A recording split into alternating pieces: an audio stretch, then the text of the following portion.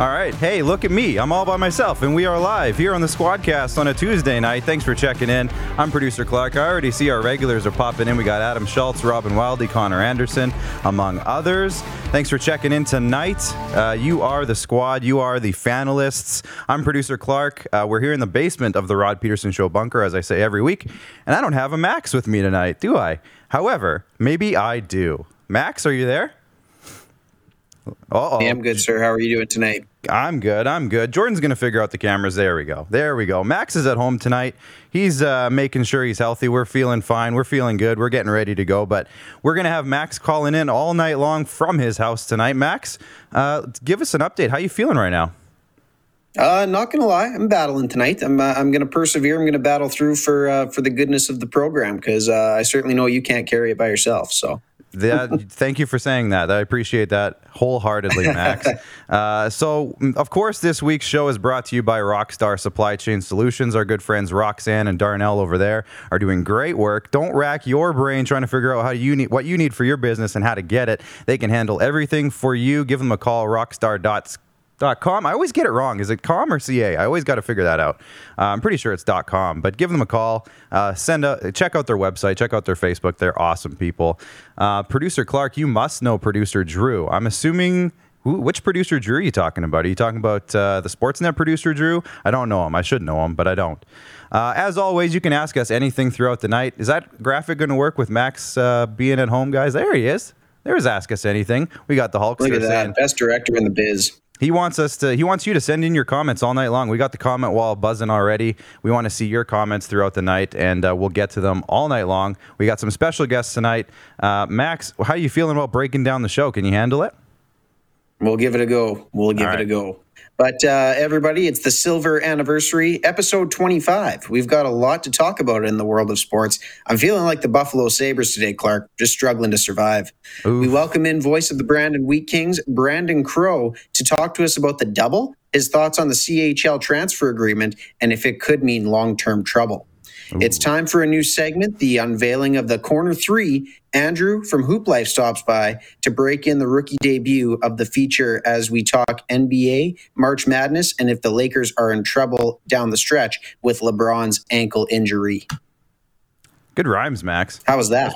I'd say that's pretty good. So let's get this off the ground and going with the top of the order. We're starting off with LeBron James, LBJ, a high ankle sprain. Let's get that photo up and get it going, fellas. Look at that. Ouch. Looks like it hurts. Nice shoes, though. Look at those shoes. They probably cost a couple $100, I would think, hey? Almost like he is worth as much to buy a minority portion of the Boston Red Sox or something. Yeah, you notice 2 weeks in a row, LeBron James is leading off our top of the order? What the heck? Look at that. Very influential fella.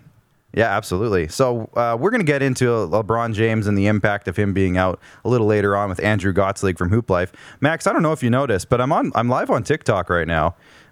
We got a few people tuning in right now. So make sure you check me out, Producer Clark on TikTok. I'm getting huge over there, getting really famous, if I do say so myself. Huge. Yeah, in more ways than one. Getting swole on TikTok, as it were. You know what? Maybe that's the next thing I do. I gotta, get the workout plan going, and it'll all go on TikTok, maybe. But if you're watching on TikTok, I see you down there. Make sure you send in some questions, and we'll get to them throughout the night. But the next thing we got to talk about is, and we'll get into this a little bit here right now, Ralph Krueger is relieved of his duties by the Sabres. And Max, that organization just continues to be a beacon of hope, a beacon of positivity. It just seems like everything they do just continues to fall apart. Give me your thoughts on the Buffalo Sabres right now and the mess that they are. Yeah, it's funny, right? You allude to a beacon of hope, a beacon of optimism. Unfortunately, I would not like to be a part of their marketing team right now because you're peddling a bunch of BS as far as I'm concerned. You look at Ralph Krueger, the team's in the midst of a 14-game losing streak, which is not their first one in this decade, unfortunately. Or sorry, maybe of this decade, but they previously had one in 2014, 2015 as well. And for a franchise and hockey town as prominent as it is in the U.S. market, it's really unfortunate to see what these fans have to go through. 6-20-4, I believe they're their record on the season. They're missing their captain, Jack Eichel. They're likely in the sweepstakes for a top draft pick again in a draft that doesn't necessarily have a clear-cut savior. It's going to be interesting, but Ralph Kruger sitting on a $3.75 million contract for the rest of this season and next. I'm pretty sure he's happy to be getting out of there. And unfortunately, it's just seemingly like an unsalvageable situation. So we'll see what happens in Buffalo over the next little while, but there is some serious fixes that need to take place. Well, the good thing about Buffalo is they do have pieces that they probably can trade and get a little bit of future return back. We're going to talk about that a little later on because it looks like the TSN trade bait board is going to be winning our vote. So we'll get to that in a second. They got guys like Eric Stahl, Taylor Hall's all over the rumor mill, and there's a bunch of other guys as well. So we'll get into that in a sec. Next on the docket, my mouse doesn't want to work right now, which is always fun. Kyle Lowry trade rumors are heating up, Max, and you put quotations around the word heat. It sounds like the Miami Heat are pushing now. And we're going to be talking again later on with Andrew Gottselig about this as well. But what have you heard? What's the latest on Kyle Lowry? I was hearing rumors to his hometown 76ers in Philadelphia because that's where he's from. But there's other teams that are pushing for him as well. And the argument right now is, do you trade him if you're the Raptors? He's like the icon of your franchise right now. Yeah, absolutely. When, again, another team in the midst of a very, very dire situation. It seems like 2019 was so long ago when you look at Raptors Twitter and the comments that are chiming in. People forget that this is a world champion organization as little as 24 months ago. And it's unfortunate to see what they're going through. Pascal Siakam in the rumor mill with a confrontation with head coach Nick Nurse. But when it pertains to Kyle's situation, he just came out with comments saying, I would retire a Raptor, which, again, that's very, very good lip service, especially if you're Kyle Lowry and trying to maintain your positive team first image, which I'm sure he is a team first guy. Fans, people within the organization seem to rave about him on every aspect. And the fact of the matter is the Raptors don't win a championship without him. He's in Raptors lore forever. So if he can help out the franchise and maybe kickstart some pieces to retool the organization a little bit and get back to that level of prominence that they boasted in 2019, we'll see. But if the Raptors don't deal him, it's going to be interesting. His contract's up for renewal too, right? So I don't necessarily know if he's worth north of $30 million. I guess we'll see what he thinks his worth is. But when it comes to the NBA, you can't lose a guy of Kyle Lowry's stature for nothing. So we'll dive into it more with Andrew from Hooplife a little later on. But that's kind of what I'm thinking about K-Law. Yeah, and the argument, we were talking about it earlier today on Rod's show, but not trading your stars, keeping your stars, and that's a big argument around here because as Saskatchewan Roughrider fans here in Regina, we've been burned by losing a few stars in recent years. So it's a little touchy when it comes to losing guys of Kyle Lowry's stature in terms of team importance. When you're considering, is this team done? Are they past their window? Is it time for Fred VanVleet to take over? Is it Pascal Siakam's time? And I think it might be. I think trading Kyle Lowry right now could kind of launch this team back into a rebuild, but not one that's going to take too long. If they can get the right pieces back, they could be right back to the team they were, maybe not with the Kawhi Leonard situation, but if you're talking about a team that has a bit of a younger rejuvenation, and they could be back in like playoff contention probably within as early as next year. If they do it right. So if they can get the right pieces, it'll be interesting to see what kind of guys are available from these teams. We saw the Clippers, I think, were on there. I've heard the Pistons. I don't know why the Pistons. Maybe I got that one wrong. The Heat and the 76ers seem to be kind of the top few teams that are in on them. So we'll see like who's available on those teams, what kind of pieces they can bring in and complement guys like Van Vliet and Siakam and see if they can kind of just do a retool rather than a rebuild. So that'll be interesting.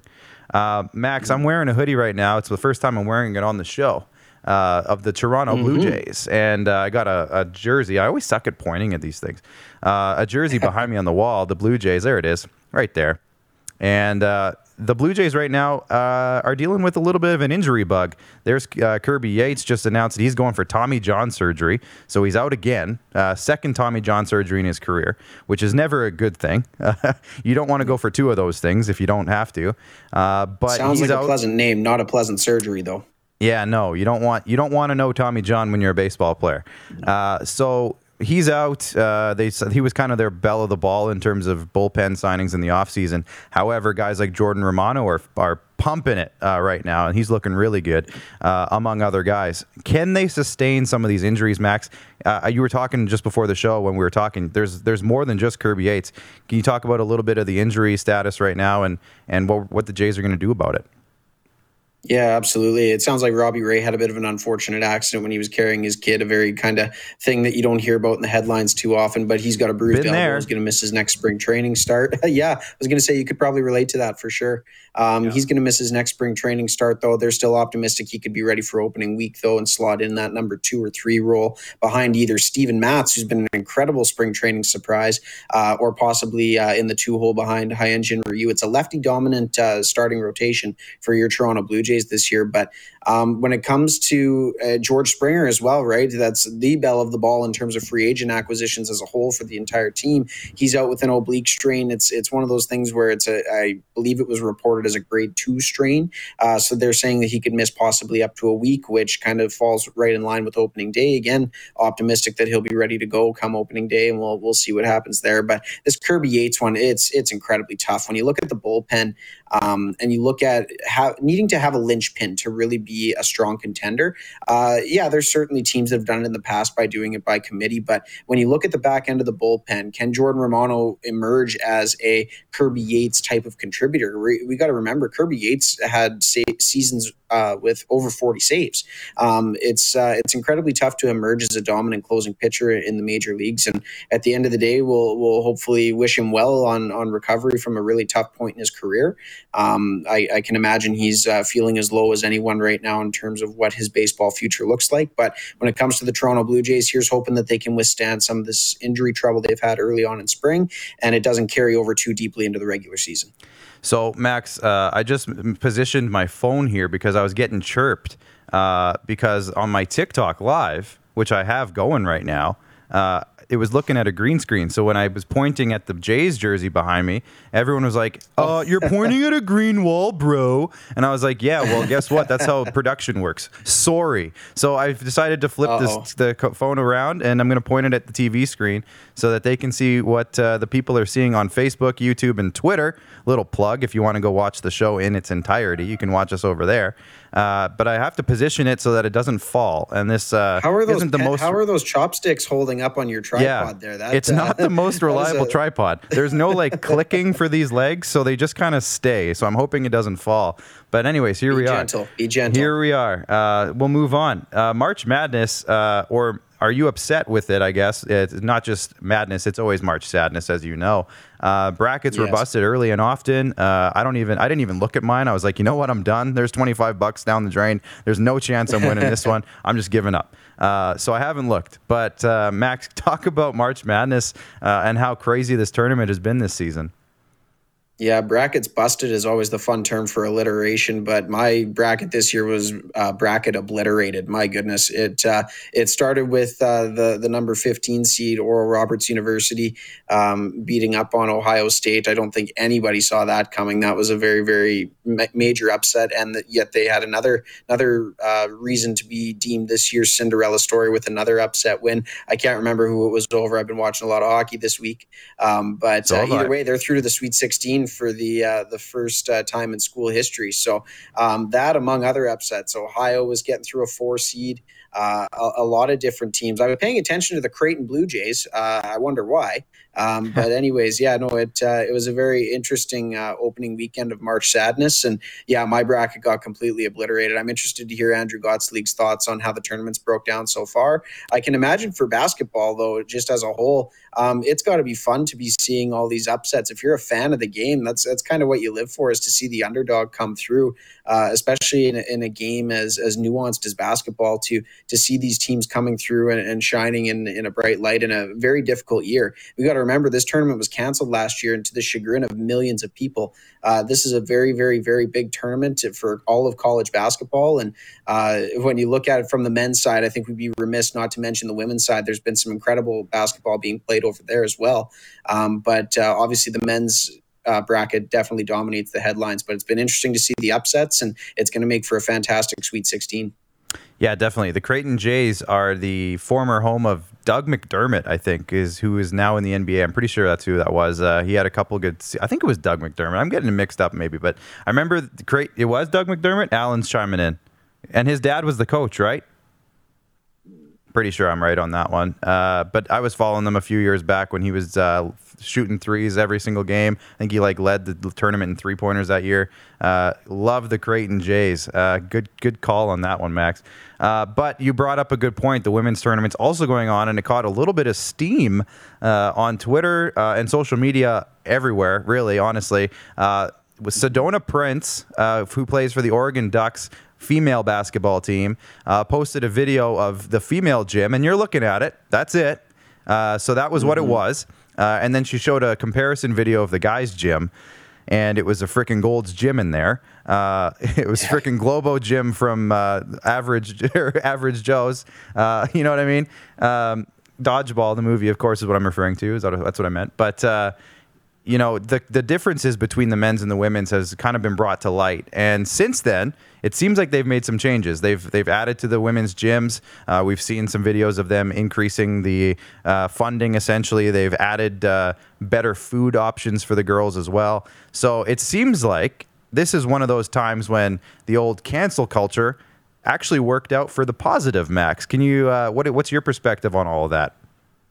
Well, I don't know about you. The last time I checked my calendar, this is 2021. The fact that they had to even deal with this in the way that they did is frankly embarrassing for the NCAA. When you look at the public numbers of how much money that they generate from these sports every single year, and in a co-hosted facility of the tournaments, to not have the foresight to have adequate facilities for these female athletes, it is absolutely ridiculous. When you look at it top to bottom, again, the video says it all. I mean, we really don't need to get into it any further. It just points out the glaring and obvious, really disillusioned mentality we have as a society for the men's versus the women's still in the world of sports. The NCAA had a tremendous opportunity to step up and spend some extra dough to not just create an illusion, but create a movement for all of sport, for female athletes as a whole, and say, we've had enough of this. There's no reason for this to stand any longer. So that's great that they went into damage control, I guess, but really, should you have needed to go into damage control? I don't know. This seemed like a ridiculous thing that is going to continue to dominate headlines for a few weeks and possibly years. But here's hoping the NCAA learn their lesson, and next year we don't have to have a rejigging of the facilities. Let's just hope that they get it right from day one for both genders that are competing in this illustrious tournament. Yeah, you would hope so. And I kind of had the same thought. I'm like, it's 2021 and you gave them a freaking dumbbell rack. That's all you give them? Like, come on, these girls. The food was ridiculous too. Yeah. Like, my goodness. But actually, speaking of TikTok, because I'm on it live and I'm getting some people asking us where they can watch. Twitter, Facebook. I got some of our warriors in there. They're telling everybody where to go. So thanks, Connor. Thanks, Chad. Chad Isaac and Connor Anderson are handling the business for us in there. So hopefully we get some viewers from that. But, it's interesting because I followed Sedona Price on TikTok now. So I've been watching all of her updates as they go because I think their tournament just got going this week, I think, or maybe this past weekend. And their food's been better. She's been loving it. She posts all the videos of every meal they get sent. It's all delivered to their door. So that's been good. But Max, we're going to get to our next kind of mini segment here. But that was the top of the order, brought to you by Flame Tech Combustion Services. I'm going to point correctly this time. It should be over there. Flame Tech strives to provide comfort for everyone in communities across Saskatchewan.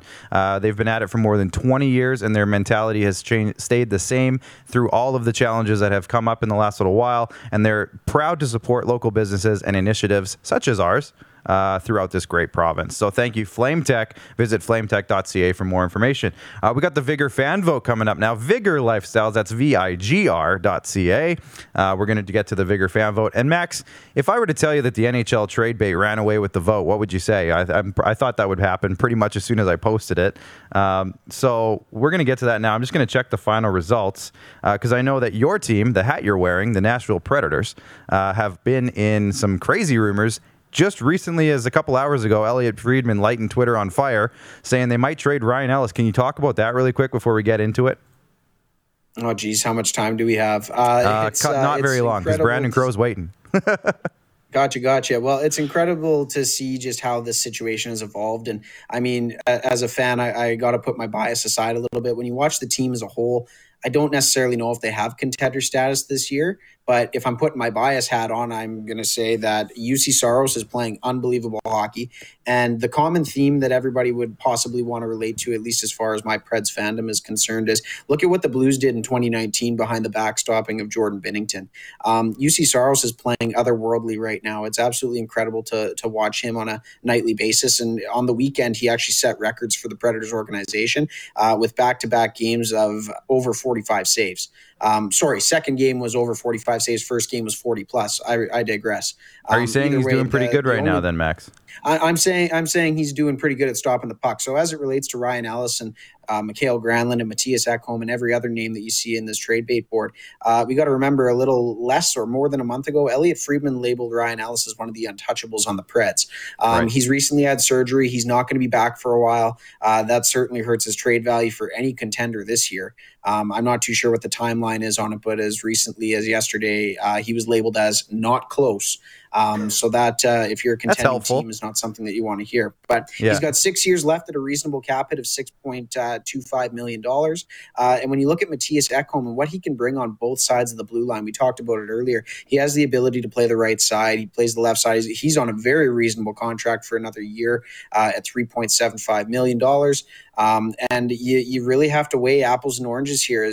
Ellis he's had some injury troubles the last couple of years, not necessarily through the fault of his own. We talked about it last show with the Corey Perry hit derailing a very good season last year. But if you're the Predators and you're looking at potential suitors and what teams are offering you, hey, if it's a blow you away type offer, by all means, maybe you got to weigh the apples and oranges there and say, all right, Ryan Ellis might be the guy. And then you re-sign Mattias Ekholm to a long-term extension. So either or, they're both great leaders. I'd hate to see either one of them leave the team, but when you perform the way that they've started the season, and again, I digress again, they're up 2-0 on Detroit right now. And if they win tonight and the Blackhawks lose, they're only 2 points out of a playoff spot. So yeah, Max, here's the thing. Like you're talking about trading everybody on the Preds. They're making the playoffs, man. They're making a run. So I don't know why you trade all these guys, because you're going to need them for the playoffs. You're going to make a Stanley Cup run, my man. Well, that's funny with you being a fan of the Maple Leafs and Kyle Dubas. I don't think he's echoing that sentiment to David Poile. That's for sure. Well, they're not going to say that, but it's, the realism is that the Central Division is weird this year in the NHL, and I think they actually have a legitimately good chance of making the playoffs. Max, can you put up the trade board screen for us, please? Let's just go quickly over the names, and then we're going to bring in our first guest of the night. Now, if you can read that, good for you. But I can.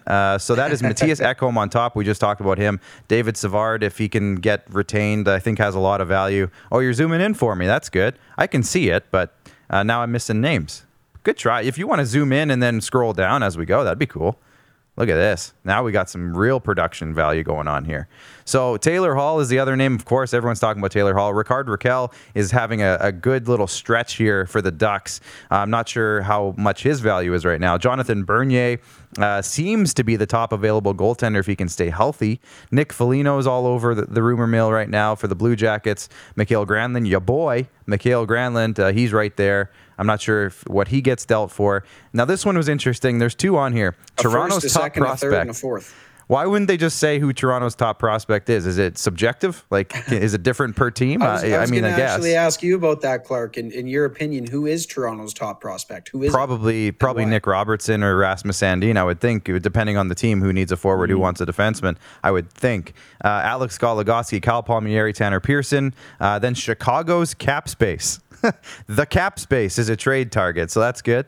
Brandon Montour, Eric Stahl. These are all names that were on here, and they just keep adding names. I'm surprised Alex Kerfoot's not higher up, considering he's pretty much the only guy the Leafs can trade with any salary attached to his name. So that's interesting. And then there's a few names at the bottom there. Tony DeAngelo keeps sliding because I don't think anyone wants to touch that guy, given his history. No. So there's some interesting names on there. We'll definitely keep an eye on it, but we're going to head to a break. First, before we do, that, of course, was brought to you by Vigor Lifestyles. That's vigr.ca. You can check out their Elk Velvet Antler, which both Max and I have enjoyed. It's a great supplement. And there's a lot right now. You have some? Oh, yeah, you do need some of that right now. They have some great natural health and healing supplements as well. So check out vigr.ca to get on the right natural health path for you. We're going to head to a quick break, and we're bringing in the voice of the Brandon Wheat Kings, Branden Crowe, coming up after the break. Stay tuned. Don't rack your brain trying to source the equipment and materials you need for your business. Rockstar can operate your entire supply chain, from PO creation to expediting your shipments, all from our office. Leverage the buying power of the Rockstar buying group to not only save money and time, but also the headache. From gloves to glue, we can provide it for you. Find out more at rockstar.com. Comfort has always been something we, as people, strive for. It means that the places we live and work, and that the people we care most about, are able to go about their lives focusing on the things that matter. While the world seems to be facing one challenge after another, our focus at FlameTech has remained the same for more than 20 years. Now more than ever, we need each other to support our local businesses. As an industry leader in combustion services, we are proud to attend to the needs of our communities and support the local economy. He's covering everything that matters to you. It's the Rod Peterson Show. Tune in live Monday to Friday, 10 a.m. to noon to catch the show live and be a part of the action. Take control by commenting live and sharing the show with your friends. Everyday hoop life. Yeah, baby.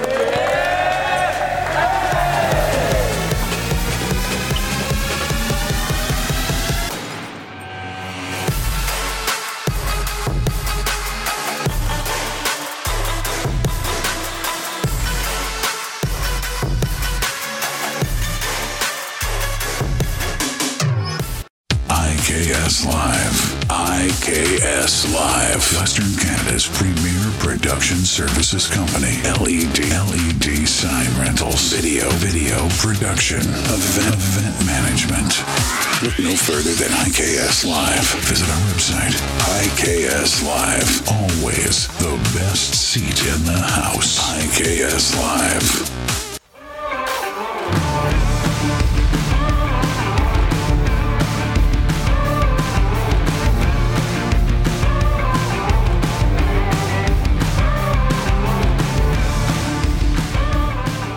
All right, we are back, and we have a very special guest joining us in the bunker. Easy, Clark. Oh, very special, very special. Your mom told me to tell the people that. I'm sure she did. Our first guest of the night is straight out of the metropolis of Boissevain, Manitoba, right? Correct. Yes, home of David Robertson, and joins us in the midst of the WHL hub city for the East Division anyways.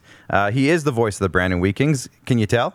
Yeah, Got the hoodie and everything. That's good. It's the T-shirt underneath is a Weeking T-shirt as well. That's all I brought. That's all I packed in my suitcase. I mean, why would you wear anything else? Yeah. You're just going hotel to rink and back, 100%. so it's a pretty good setup for you. But welcome to the show, Crozy. Yeah, this is cool. I watched the RP show. I've seen a bunch of your guys' interviews. It's neat to be in the bunker. Different than you expected. 100%. Oh, yeah. It's like, I don't know, it's like peeling back the curtain into something that is such The a Wizard of mythic. Oz. Yeah, it's like you're walking into the closet of Narnia or something. Yeah. It's weird. So before we get into the WHL talk, we've known each other for, 6-7 years Yeah, now, a long probably, time, off and on.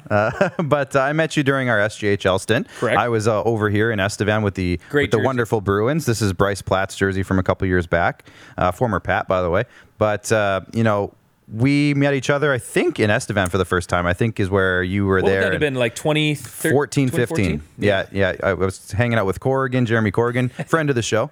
And you came over and we chatted, and we've known each other ever since. But the SGHL announced just today officially that they were shutting down the season for 2021.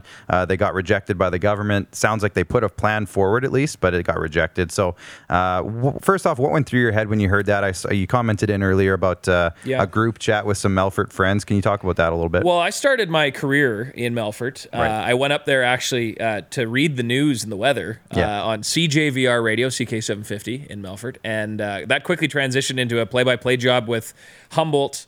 My first year, the year they hosted the RBC Cup. And then I did a few games with Nipawin, and then spent the next 5 years doing games for the Melfort Mustangs in the SJ. So like I commented earlier on the RP show, is that I'm still in a group chat with a handful of guys that played, especially on that Melfort championship team that went all the way to the RBC Cup, their first of back-to-back.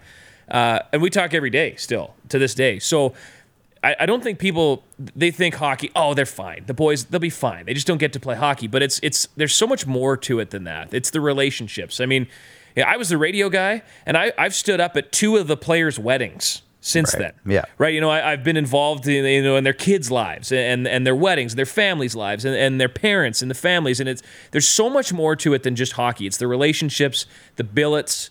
There's just so much more that goes into it. And Rod talked this morning about how, he had tears welling up in his eyes thinking about what these young men are going through. And I'm with them 100%. I mean, that's 5 years of my life, and arguably the best 5 years of my life involved with the Saskatchewan Junior Hockey League. You meet so many great people, and it's just so much fun being a part of a small town, community thing. Yeah. And I mean, you felt it in Estevan.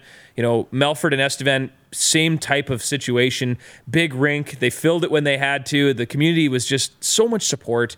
So it's heartbreaking. It really is. And you read, like Luke Spatafora's social media post, you see more and more players are putting it out there that. I saw one from Zach Goberis the other day, who was a Bruin for a couple of years while I was there, and he went on to be one of the better players in the league, and then he got a Div 1 scholarship out of the deal, and he even put out some thoughts of how he's feeling it right now, and it's so sad. It's terrible. It sucks, and the first thing I thought of, name might not mean a lot to you, but Gail in Estevan. You probably know her. You probably saw her in the offices. Yeah. She was always there. Gail Chillman, she posted a thing on Facebook basically like how disappointed she was because she billets and she falls in love with these kids. They become your kids as billets.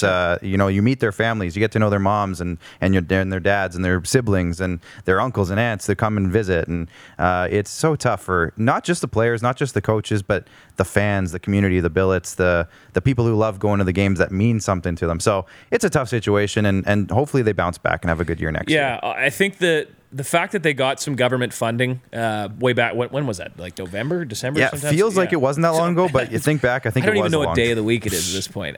Tuesday, because I know we have a show on Tuesday. It feels like that was a good thing for them to get some funding, because right now they're going to be hurting. Yeah. I mean, financially, junior A teams don't operate on a lot of money. Now, to put it into perspective, let me go back. The year that Melfort won the championship, that was 2015. That year, the Melfort Mustangs, when all was said and done, was one of just 10 teams in Canada that turned a profit. Junior A teams. Junior A teams, sorry. Yeah. Junior A teams. No, you're right. Yep. When you think across Junior A in Canada, there's got to be like 150 plus teams, Junior A, on all the leagues, BC to the East Coast, and there was only 10 of them that turned a profit. And it was because they'd gone all the way and won. So you have to have a lot of things go right to make money. So they're in trouble. So I think back to my first couple of weeks in Estevan, and you probably were there. When did you start in the SJ? I started in 2010-11, the year that Humboldt hosted the RBC Cup. Right. So you were there for the oil boom in Estevan, and correct. I live in Verdun now, another oil boom town, identical to Estevan. Exactly. Just like a couple hours the other way. So they were just coming down when I got there off of this major boom, and the team had some good money in the coffers at the time. But even then, like the first few weeks, we were talking about calendars throughout the year. Like, what's this event? What are we going to do for fundraising? And I remember we were talking about our sportsman dinner specifically. And Chris Lugood, coach of the team at the time, basically said, if we don't make money on that, we don't make money on the season. And I was like, what? Like, it was a wake-up call for me, because I was thinking, they were just coming off all this sponsorship and everything was great, and it seems like the team had some good ticket sales. And then he's like, yeah, so if we don't make money on the sportsman dinner fundraiser, we don't make money this year. And I was like, what? It was mind-blowing to me. And I think a lot of teams are like that. If they don't make money on their harvest fundraiser, on their fall truck suppers, on anything. their truck raffles, on anything, and all that stuff's not happening right now, let alone hockey. It's a tough situation. But, let's hop over into the major juniors. And you're here in Regina for a specific reason. The Wheat Kings are in the hub city, the Dubble, as some people are calling it. The Dub Hub. I think we got to give that to Les Lazaruk, I think, guest of the Rod Peterson Show, friend of the show. He's coming in on Thursday, actually. He's the one that coined it the Double, I think. Yeah, I've heard him say it a few times. So you're not with the team in the bubble. Otherwise, you wouldn't be here right now. Yeah, I'm like Ross and Rachel. I'm on a break. Oh, you're on a break. We were on a break. It's very odd. We can go into a big friends thing right now. But let's stick to hockey. So talk about the arrangements for the team and how you're separated. How's that all working right now? Well, it's different because in my situation, unlike some teams, I'm not an employee of the team. I'm still an employee of the radio station, which is about a 50-50 split, I would think, between the teams in the Western League. So in my situation, I am not in the cohort, is the term that they're throwing around. So the players, coaches, equipment manager, athletic therapist, and other important ice-level game day staff, they're in the dorm. They checked in on March 1st, did their testing. At the University of Regina? At the University, yeah. Luther College, one or the other. I'm not familiar with U of R, so they're in one of those buildings. I think it's called the Pasqua Tower, or I don't know. Anyway. Yeah, I think that's right. And so they're there. They got there March 1st, did their testing, did everything, isolation, all that. And that is it. They get transported to the rink and back. All their meals are either there or in the locker room, and that's it. They have no outside anything. If there are supplies needed, they get taken to a drop-off location, dropped off. Parents are sending packages if they have to, treats, home cooked baking, that sort of thing. As for myself and Branden general manager Darren Ritchie, assistant GM Doug Gasper, we are at the Residence Inn. Just right, which is basically next door. Yeah. So we're able to basically be like you as part of the game staff, or like Rod or Darren or Phil Andrews. We go in a separate entrance, do our thing, watch the games, call the games, and then leave. Right. So it's really odd. It's really strange doing everything. I haven't seen Don McGilvery, our head coach, in person since last summer. Right. I've talked to him every day, but I haven't physically seen him. So well, you see him across the ring. Yeah, I mean, I can wave at him from a socially distanced. It's funny because Rod was saying today that I guess the Winnipeg Ice were going to give Rod a couple of gear, items, like a hoodie or something like that, and it was the trainer that wanted to give him. I guess Rod knows the trainer, and he's like, I don't know how to get it from him. Throw it. Yeah, so I was like, tell the guy to go on the ice, huck it over the glass, and then you run down and scurry and pick it up and then run away. Our equipment manager, Scott Halady, he's a funny guy. He played in Brandon, just celebrated his 400th game as equipment manager. He texted me the other day and he said, I would love a fast food burger. They can't even do that? And they can order in food from approved places. So some of their team meals, I know that the Keg has gone in, and some of the bigger restaurants and probably stuff like Subway, that. considering they're a big sponsor. And so somebody like that. Teams are ordering some catering and things like that, but your snack foods and stuff, they're just, if they didn't pack it, they're not getting it. So I said to him, maybe I'll just throw a bag of fries down from the press box. They got a freezer in the room. Just grab a few McDoubles and throw them in a bag, stuff them in the freezer, and then you can have them at will. I think Max has a question. Max, are you still there? Do we have Max? Excellent comments on the SJ stuff there, Brandon. I'm like you said, I'm sure it hits home for a lot of people right now. But either way, just very interesting to hear you guys chat about the good old days and the perspective of it, and what teams and players are feeling right now. But I did have a question about your game day experience and what it's like calling games in an empty rink. Is it tough to, I guess, hypothetically get up for some games missing the energy of the fans, or is it pretty easy when you're between guys like Phil Andrews and Rod Peterson? I wasn't sure what to expect. Luckily, the Central Division started first, so I was able to kind of talk to Dustin Forbes and good guy, Dustin Forbes. Some of the guys out in there and say, hey, what's it like? Is it weird? To me, I was worried because in Prince Albert once last year, I ran my commercials a little long, so it was kind of one of those awkward moments where the anthem had started, but I was still talking. And there was a lull in the anthem while I was talking, and about 2,000 people just turned and stared at you. And that line from Slapshot where they're like, I'm listening to the song. That's what I felt like was happening with the Raider fans. So I was really nervous about being too loud. I'm a loud guy. So I was worried about yelling and people judging what I was saying and stuff. But honestly, the puck dropped first game, forgot all about it. There's ice mics. Last night I had to turn them down. Brandon and Saskatoon, there was a lot of unpleasantries exchanged between the two clubs. I had to turn the ice mics down because there was lots of words that can't be on the radio or on this podcast. Right. Well, we're a night show. You can say stuff. But it's the ice mics help. The arena mics help. But I got a funny story. Rod and Phil. Yeah. So I'm stuck between them in the press box in Regina. Phil's in his booth, and Rod's over on the other side doing the game with Darren. All right, set to go. That's Phil. That's my Phil impression. Drake Decision.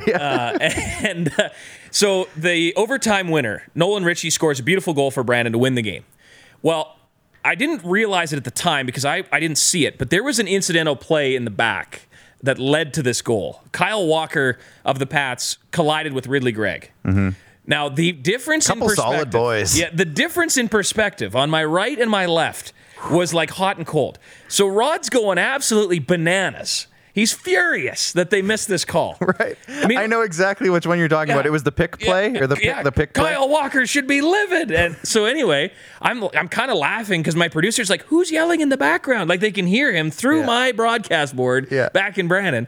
And he's going bananas. And I'm thinking, oh man, this is just comedy gold because Rod's going to use this and he's going to love it and it's going to go viral. Oh, yeah. So I kind of just let it happen. I watched the replay and I thought, I don't know if it was actually a missed call. I think it was a bit of an accident. So then I go and I talk to Phil and I listen to Phil's call. So Rod's getting all angry it was a missed call and I listen to Phil's and he's like, yeah, Kyle dove, he sold it.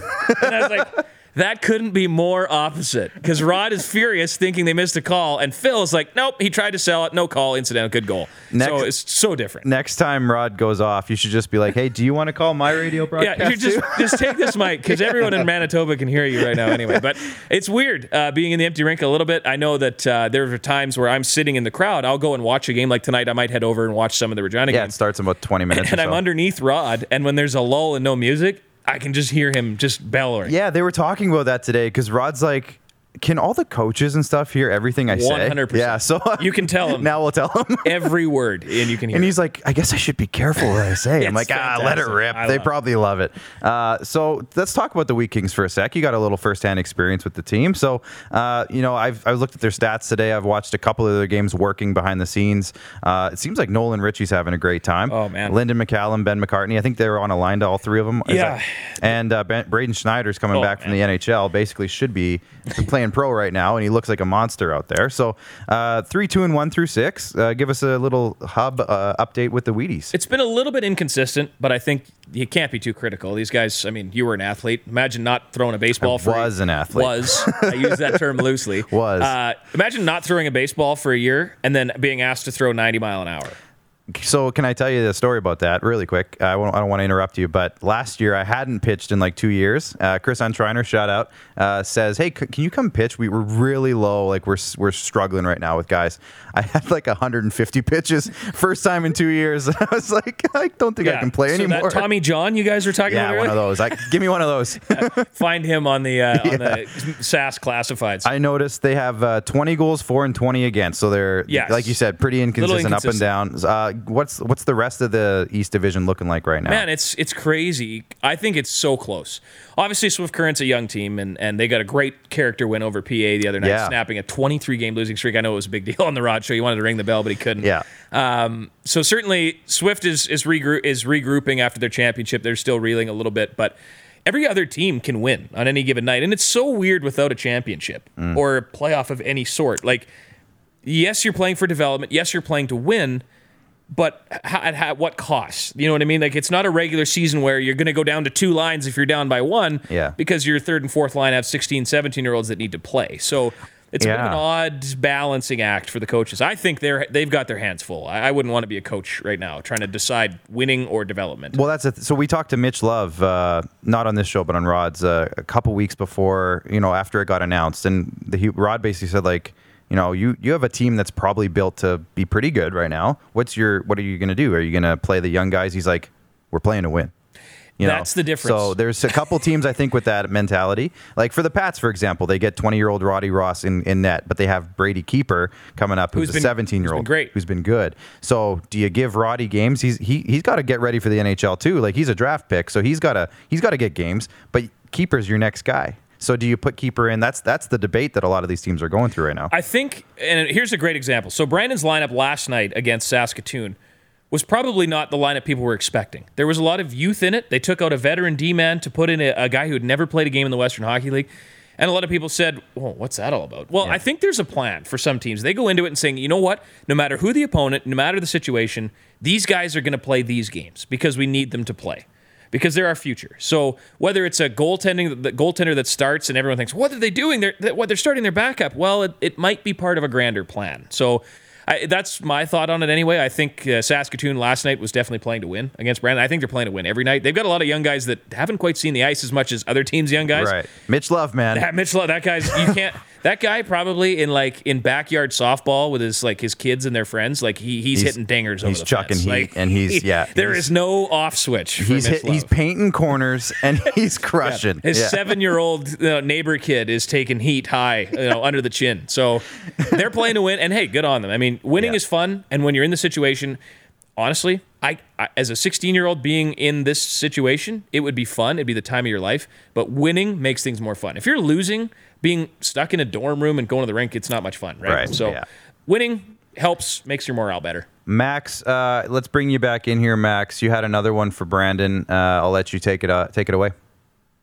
Yeah, absolutely. So social media buzzing as it usually does, Branden, and I'm very intrigued, obviously, by the recent post that came out with some alternate jerseys that the Wheaties are sporting this year. Do you have any sort of insight as to what went into the design of those? I absolutely love them. I would just like your take on. Are you talking the all black ones, or the ones back with the wheat? The all black ones. Yeah, the all black ones. So from what I understand, Branden obviously went through an ownership change this year. A new owner, Jared Jacobson, a local businessman in Branden, came in, bought the team. And this jersey was kind of his entrance, So the other two jerseys that Branden's wearing, they're white and they're black with the wheat. There's still some Kelly McCrimmon influence there. There's still some old school Branden Wheat King thought going into that. And this jersey was kind of the new owner's way of saying, I'm going to put my spin on this. I'm going to do what I want. It's my team. I paid the money. I'm going to put this jersey out there that I am going to design myself, and we're going to make a splash. So I had only seen it like in thumbnail pictures. I hadn't seen it in person. I love it. Like the gold, you might not see it on TV, but in the rink, the gold fleck on the numbers and the jerseys, it's very Vegas-like. Again, Kelly McCrimmon influence there. Weird. I wonder why there's a connection. Weird. But it like shimmers in the light. Like it is, but the whole idea was like stealth, quick, fast, dark, scary, from the shadows, kind of get you when you're not expecting it. That was kind of the mindset going into it. But I know it's the new owner's first real foray into, hey, this is my team, I'm going to do what I want. If you owned a hockey team, you'd be designing jerseys left, right, center. I'd love that, yeah. That'd be the first thing I'd be doing. NHL 21, I'd be jersey creating every day and like taking goalie pads and masks, too. That'd be all I'd be doing. No business model, just absolutely. Great jerseys. I can't let you leave here without talking about Connor Bedard. I know he's not on your team specifically, but you've seen him now at least once in person. The golden child. Yeah. So I've seen just the one or maybe two games of his working in the background. But to me, what I've been saying all along is like his shot mimics Austin Matthews. Yes. Like he's able to pull it in and do that like from by his feet shot, which throws goalies off, I've noticed. It's quick. He's got speed. He's got some ice vision. So what have you seen from Connor Bedard in whatever you've seen from him so far? Well, I've been to a handful of games not against Branden. And so I've seen him kind of at ice, sitting in the lower bowl, which I don't get to do very often. And is it bad of me to say he's the best player here? Like, well, is that so outrageous thought of for me to say that? And I had a good chat with Rod about this. He asked me, we were doing a show for Access, and he asked me, do you think he's going to lead the team in scoring? And I was like, well, here's the deal. He went over to Sweden. He was training in Sweden in the fall, and then he came back and he's been working out with the junior A team in BC. So he's been working out, whereas I don't know how many of these guys are getting that type of... Well, unless they're in their NCAA women's gym in their basement and lifting Canadian Tire dumbbells. Like they're not going to the gym fitness centers, right? Yeah, exactly. So I was almost thinking he's probably a step ahead of everybody else coming into this thing at least. And you can tell he's got 9 points in 5 games and they play in another 12 minutes. So we'll see what happens tonight. Like people are mad at Rod for like, other media are mad at Rod for praising the golden child. He's not wrong. Yeah. Like everyone, like he's not wrong. Bedard I've had buddies text me that Melfort group chat I was talking about. They were texting me saying, what's this kid like? I said, you put Connor Bedard on that Melfort championship team and there's nobody that can play with him. No. And, Riley Boomgarden, one of the D-men said, put him on with me. I'll get him the puck. And, like they know, like just from watching, like this kid is special. And whether or not he leads the team in scoring or he scores 108 goals like Ray Ferraro did in a full season back with the Branden Wheat Kings, whatever he may do, there should not be an empty seat inside that Brandt Center as long as he is a Pat and as long as you're allowed in the building. Yeah. But there shouldn't be an empty seat because fans here in Regina in 20 years, when he's a NHL Hall of Famer, are going to say, we got to watch him at 16.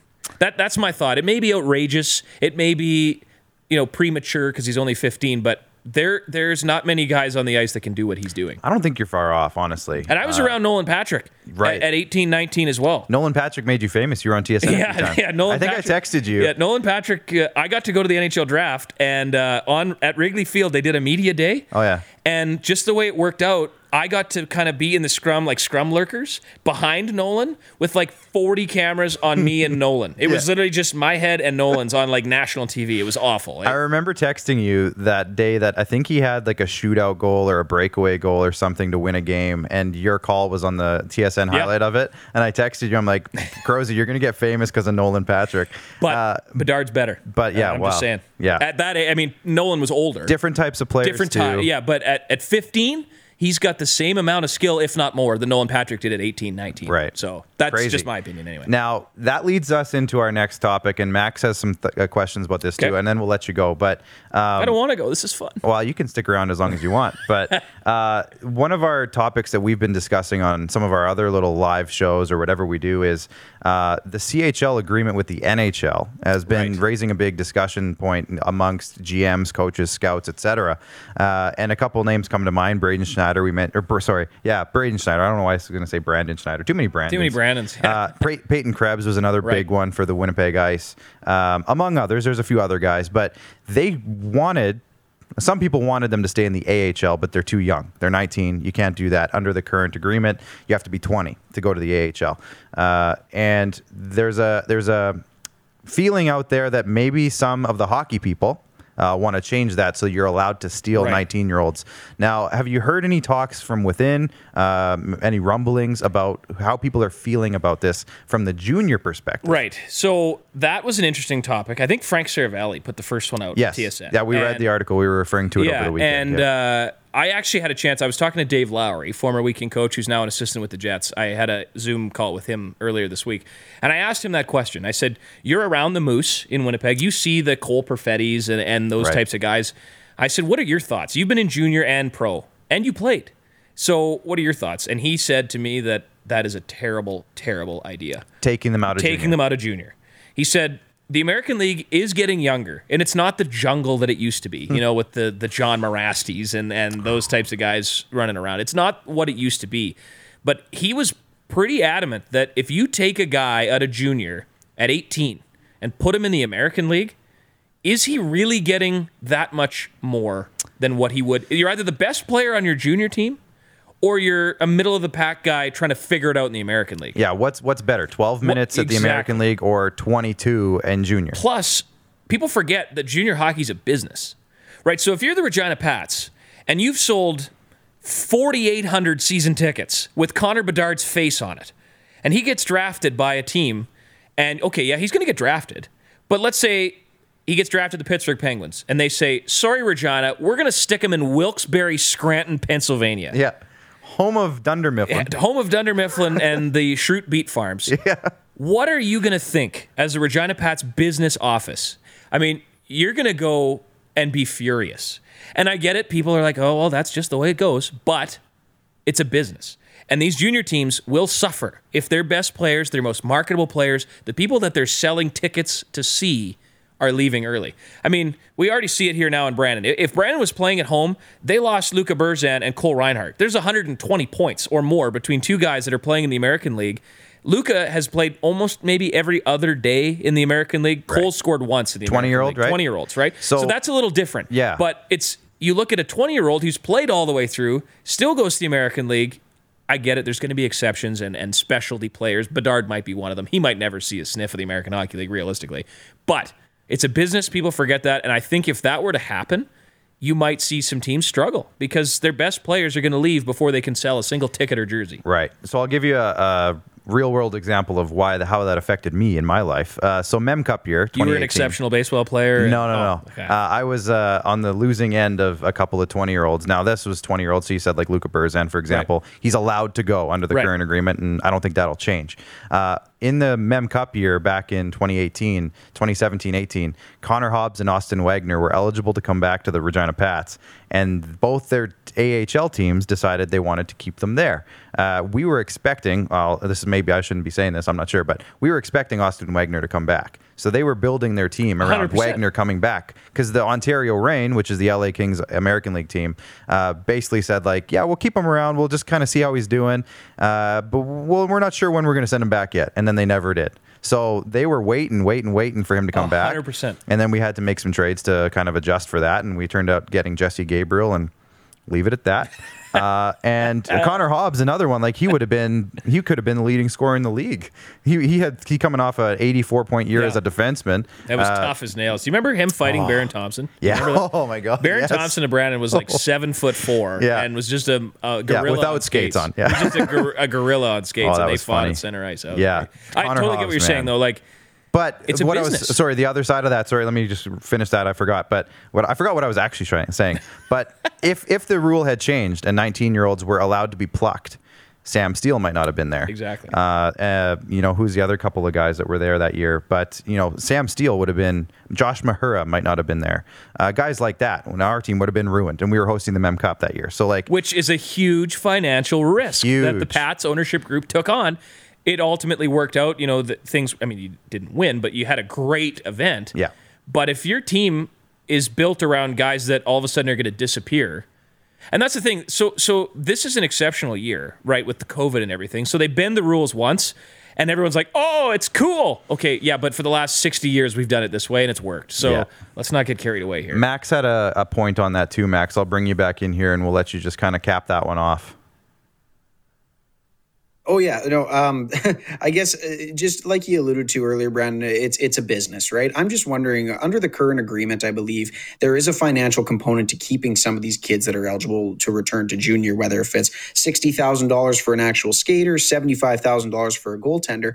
I'm wondering, when they renegotiate this deal, if it is important to pro teams to keep these kids, especially I look at Anaheim as the most glaring example, where they're able to keep eyes on not Trevor Zegras, he's a college kid, but Jamie Drysdale, who's eligible to return to Erie. What's better for his development? And is there a financial model that works to compensate the junior teams that is substantially increased from the one that they have now, that it just makes sense for all sides to do it? That's got to be the only way. I don't know. Are those the actual numbers? I'm not even sure. Yeah, is it 65 and 70? Yes. In the Sarah Valley article, that was what the numbers came out. I just skimmed through that. If you're a 19-year-old and they keep you in the NHL, the team that he is on in junior receives a financial gain from that. Right. So of whatever money. I think the only way that works is if it's completely stripped down and they rebuild it. I don't think they can just say, oh, this little Band-Aid that we pulled off during COVID, that's what we're going to stick with. I think there's so many sides to it between the PA, the player himself. Because, if you look at a 19-year-old right now, a lot of or even an 18-year-old that gets drafted, you think a guy like Drysdale, yes, he wants to be in the NHL, but do you think if he has a choice between playing in the San Diego Gulls with a bunch of grown men that he doesn't know, or playing with his junior team with all his buddies that he's been with forever and having one last kick at it, being with all the boys? That was my comment to Rod this morning. The boys. Like, that's just it's a cliche thing. Yeah. It's kind of like that Barstool Saturdays for the boys thing, but like, there's something about those relationships, right? So what's more important than to the player too? And do they think of the player in this at all? Or do they care? Right? I know it's a business. I think if they're going to do it, that's the $1 million question. They got to strip it right down and start from scratch. And if that means boosting those things to make it easier for a team to swallow, say it's 150 and 200, or if maybe they make it based on first round, second round, third round status. Maybe that's the case too. Yeah. But I think you got to strip it right down and start from scratch. And I think there's probably got to be some sort of limits on that. You can't just take every single 19-year-old out. But you can't have the exceptional thing either, because we've seen it happen with Yager and with Bedard and with Savoy the year before, and all of a sudden you open one can of worms and here come the rest of them, right? So again, with this, okay, we're going to make an exception for one guy, well then 4 other guys are knocking on the door, right? So you're right, there's got to be a limit, and you got to have like some rules and some things set in stone. You can't just free ball it and just do whatever you want. Because then we're going to turn into a league where every 19-year-old who's your star players in the junior leagues are going to get plucked, and then they're not going to be playing. But that's going to have a trickle-down effect right down to midget. Because now your midget kids have to go up to the Western League and skip right over Junior A. And now your midget teams are 14, 15, and it's getting younger, and it literally trickles all the way down to like Pee-wee, honestly. Gets a little messy. It's a disaster. Last one for you. Well, we might have 2 really quick ones, but thoughts on the NHL North right now. Love it. You love it. Love it. And I hate to say this, but I'm a Vegas Golden Knights fan. I have to, because for the longest time, the guy that, ran my job was the GM, right? So well, if you continue that, you might get a job down there because there's like 20 guys from Branden that work down there. There's a bit of a pipeline there, I will admit. Yeah, but certainly I'm a Vegas fan. I watch every Vegas game. My wife and I both worked for the Verdun Oil Capitals, where we had Zach Whitecloud as a player there. Right. Zach Whitecloud's demo tape that got sent to Bemidji was my terrible Adobe After Effects video. So anyway, we have a soft spot for Zach. He's a longtime friend of ours, so we watch every Vegas game. But aside from that, the NHL North, I love the Battle of Alberta. I love the chippiness that Ottawa brings, despite the fact that they're not any good. And I like Winnipeg. Obviously, I've been a Winnipeg fan my whole life as well. I think it's fun. I don't like that that's all they play against. I like to see the extras. So if they are going to keep the division, great. But just open it up a little bit. Let them go around. So. We asked Paul Hendrick that the other day. We was on the Rod Peterson show, and we asked Henny tweets that one, and and he said, it's great, but is it realistic for Vancouver to travel to Toronto 6 times a year or whatever the number happens to be? So that's the argument that, the geography of the country would make it hard to have interdivisional play too much. But maybe you go back to the old divisions, but you increase the Canadian teams playing against each other or something. It is kind of cool, though. It's compelling. On a Saturday night, it was so rare to ever see Toronto and Edmonton. Like, who doesn't want to see Matthews and McDavid play 3, 4, 5 times a year? I do. Yeah, I think so. I think you're right on that one. It does get a little boring. I will admit, if you don't have the center ice package and all you get is the Canadian games, I can see how it gets a little vanilla. Yeah. Because for me, Vegas games on TV are arguably the best production value of any NHL individual broadcast. And I'm not just saying that because I'm friends with Darren Millard and Gary Lawless and those guys, but their production value in Vegas is very Vegas-like. It's not like it is on TSN with Winnipeg, which is, again, pretty vanilla and pretty mainstream. So it'd be nice to see them mix it up a little bit. But. Yeah. Max, did you want to wrap it up with the last one? Sure, crazy not to. And Branden, this obviously jumped out at me with the hat I'm adorning, but your Twitter profile picture with Brooks Branden. What's the story behind that? Brooks, okay, so my wife played Division I women's hockey at Robert Morris University. Okay. So she played 4 years there at Robert Morris, and that's where he went. And they became friends. I think they might have been roommates at one point. I'm not even sure. But her and Brooks have been friends for years. And Brooks comes up to our place. We live on a farm just north of Verdun. He comes up all the time.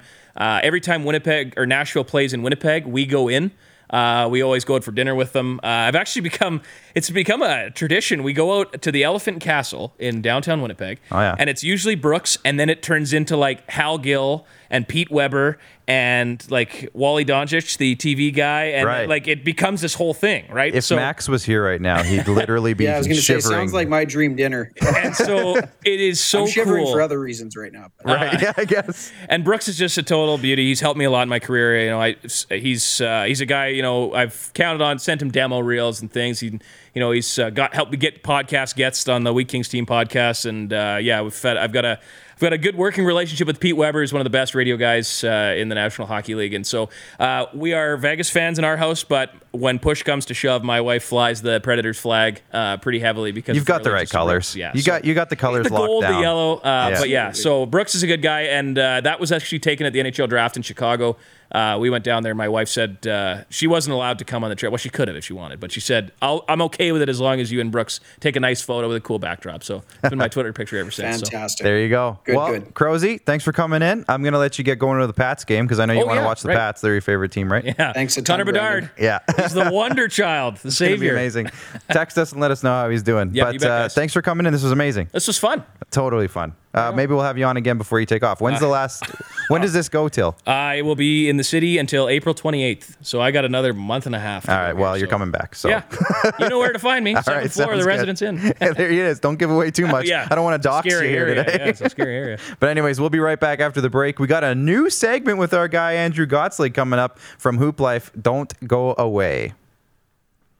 Don't rack your brain trying to source the equipment and materials you need for your business. Rockstar can operate your entire supply chain, from PO creation to expediting your shipments, all from our office. Leverage the buying power of the Rockstar Buying Group to not only save money and time, but also the headache. From gloves to glue, we can provide it for you.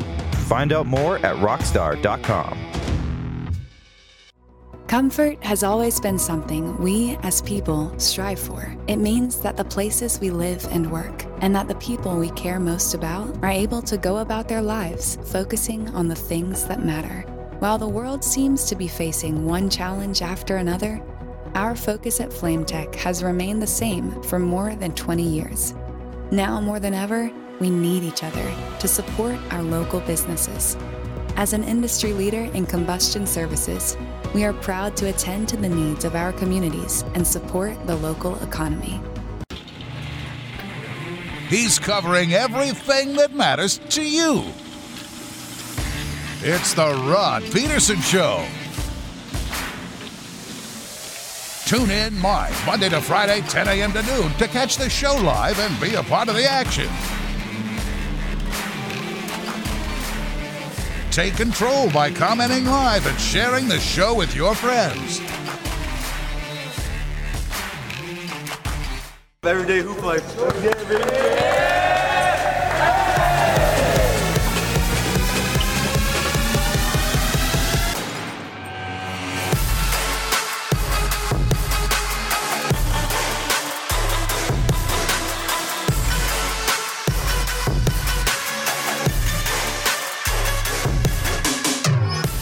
IKS Live. IKS Live. Western Canada's premier production services company. LED sign rentals. Video production. Event management. Look no further than IKS Live. Visit our website. IKS Live. Always the best seat in the house. IKS Live.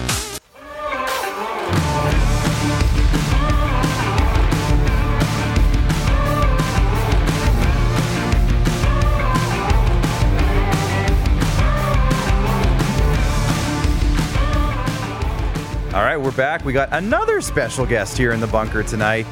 We're bringing in our good buddy. He's been here before. You know him. You know him well. Andrew Gottselig from Hooplife Basketball. How you doing? Good, man. Another great piece of Hooplife merchandise. Yeah. We got to get some Hooplife merch. Max is like pining over all your stuff. Can we bring in Max for the first little bit here, guys, on the three-way? I'll let you guys figure. There he is. Max, my guy, good to see you. Are you on there, Max? Am I on in mental or physical abilities? I'm struggling on both a little right now. Your mic got cut off there for a sec, so I'm thinking it was just a speaker thing. But anyways, we got Andrew here, Max. So we're gonna get into our new segment. Do you want to kind of hype it up a little bit? Fantastic, absolutely. Oh yeah, put your headphones. Hold on. up, Max. Hold on. We got you. Now he's gonna be able to hear you. There we go. Let's go. Oh, all right, hype up the new segment. Absolutely. Well, we got together with the boys at Hooplife here, Andrew, Habib, fantastic people to work with. And we said, hey, it's about time this program gets a little bit more hoops involved in the rotation. So we came up with something called, drum roll please, the Corner 3. So as far as basketball terminology goes, every diehard hoops guy and gal knows that that's definitely one of the nuances of the game. And like I said, we're really excited to introduce some fun topics here. If we can get that scaled down, fantastic, fellas. Geez, if Alan's running it, he's doing a heck of a job tonight. Good stuff. Well, let's give Alan all the credit because Jordan doesn't like getting any credit. Well, Jordan's doing good stuff as well. So, Max, I'll take over here now. I'll let the guys figure out in the back. Let's put Andrew in the bottom corner so we can get it going here. Absolutely. But the big news of the day is that LeBron James is out with a high ankle sprain. And what does this do for the impact on his team, but the league in general? At first glance, we're pissed, right? We're like, damn, what's happening, right? Yeah. It's all good. I think he's going to be back in 3 weeks. From everything I've read and looked into, and my personal calls with LeBron, so yeah. I'm just pulling up the standings. Keep talking. No, all the stuff I've read and looked into. I mean, it sounds like he's gonna try. It's a month. He's gonna try to come back sooner. It's not 2 months. He's gonna try to make it a month. He's out 4 weeks, but he's gonna try to make a push sooner. We're fine. The only downside is this is gonna cost him his 5th MVP. Probably, right. If he misses 4 weeks, it's tough to get those votes, and I think that's a tough part. But honestly, I'm not concerned. The only downside here, in my opinion, is he loses his 5th MVP. Yeah. But we're in great we're in a great position. I think he'd take a ring. That man will be ready. He will take a ring. I think he'd take a ring over MVP. And that man will be ready come the first round. It doesn't matter if we're in the 8th seed and we got to do a play-in game. We're in 7th seed, got to do play-in game. It doesn't matter. Right now, they're tied for the 2nd in the West with the Clippers and the Suns. Now, the losses are different, so the Suns are actually up right now. But the Lakers, Clippers, Nuggets, that's going to be that's going to be the tough part. And that's what I'm concerned about is can we hold on to those? Because if we place 1 through 6, it doesn't matter.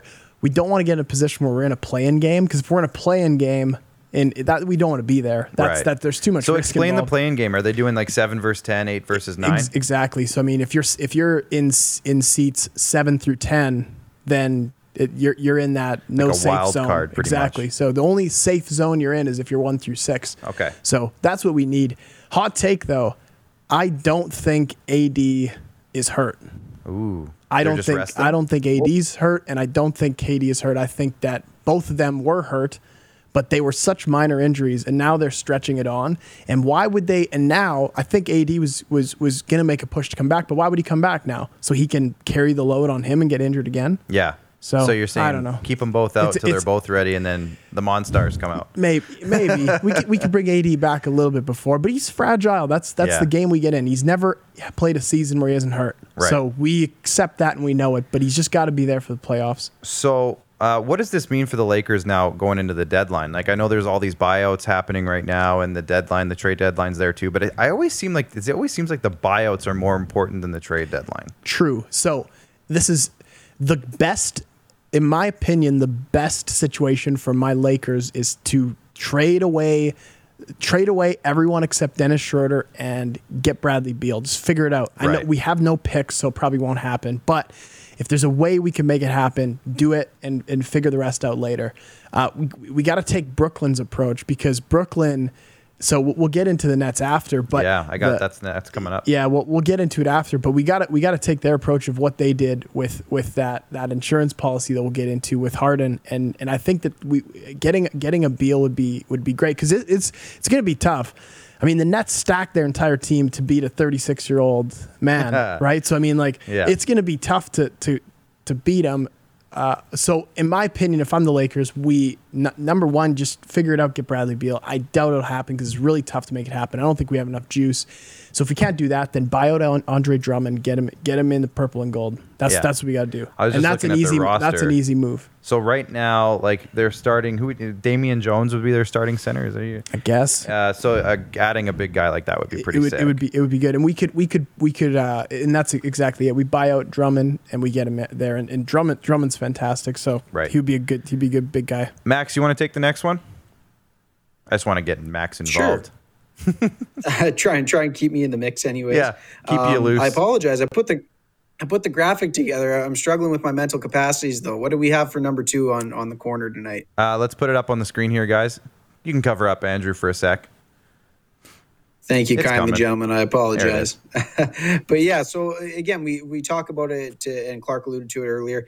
The trade deadline, coast to coast across the entire league. What are some of the craziest outcomes that you could possibly see? Obviously, for your Lakers is the one that you're watching most closely. But across the entire league, we've heard some Kyle Lowry trade rumors, which hits close to home for a lot of Raps fans.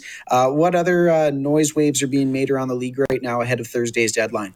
Yeah. So here's my opinion on the trade deadline. It's exciting. The NBA is the greatest drama for sports guys. It's the greatest drama. There's so much drama in it. The trade deadline is exciting because a lot of pieces are moving around. But if we historically look back the last 25 years, no trade has ever swayed a team or swayed the standings in a really massive way. It has happened, but it doesn't happen very often. Yeah. An example where that could have happened would have been like if AD got back when AD was on the Pelicans. If he could have got traded to the Lakers, maybe that would have upped their chances to make the playoffs, and then who knows what would have happened. Well, yeah, absolutely. But I think too much is made out of the trade deadline. But it is fun to talk about. But I will start with that. Now, where people are going to go, we talked about the Lakers. I think let's talk about our Raptors. I think I'm disappointed. I think that Nick Nurse, I don't know if I was a Nick Nurse believer, but I'm on Pascal's side every time. So for those that don't know, Pascal, Nick Nurse got in a little yelling match. They fined Pascal $50,000. Right. And I'm gonna roll with Pascal on this. I think that Did it come out what it was about? What the argument was about? Unfortunately, not. Yeah. So we're not sure, but they've lost. The Raptors have lost 9 games in a row. Yeah. Nick Nurse is going to have to take his double N special Nike hat and put 9 L's because he's. I mean, you got to come back on the coach at some point. I mean, you got there's some decent ball players too that we have in Toronto. Like, we're not going to make the playoffs. Maybe we should make the playoffs because we have a decent squad, but I don't know what the hell is going on. But what's going to happen is Norman Powell will be gone. He's in the last year of his contract. Right. There's no way he's going to re-sign if they keep him. And the last however many games, he's balling out of his mind. He's averaging like 25 points a game. So he's gone. And a lot of teams want Lowry that are close to like Philly and Miami are the 2 big ones that want Lowry because they're so close to that championship, especially Philly. Philly's right there. They're at the top of the East. Yeah, and Lowry and Ben Simmons, they'll work great. They'll figure it out in the backcourt. So I would see the Raptors look for Lowry and Norman Powell. That they're going to be traded probably tomorrow or Thursday maybe. But watch for those 2. That's my guess there. Victor Oladipo potentially he doesn't want to be at Houston. So watch for him to maybe go to Miami, maybe Golden State. I think he's really good, but he needs the right motivation. Needs to be on a contender to fit. Aaron Gordon's going to make you watch the Celtics are going to probably try to snag him from Orlando because Aaron Gordon requested a trade. Okay. Aaron Gordon, for those who don't know, is our man that was snubbed out of the slam dunk contest 2 years in a row. Why? It's Dwayne Wade's fault, right? What did he do?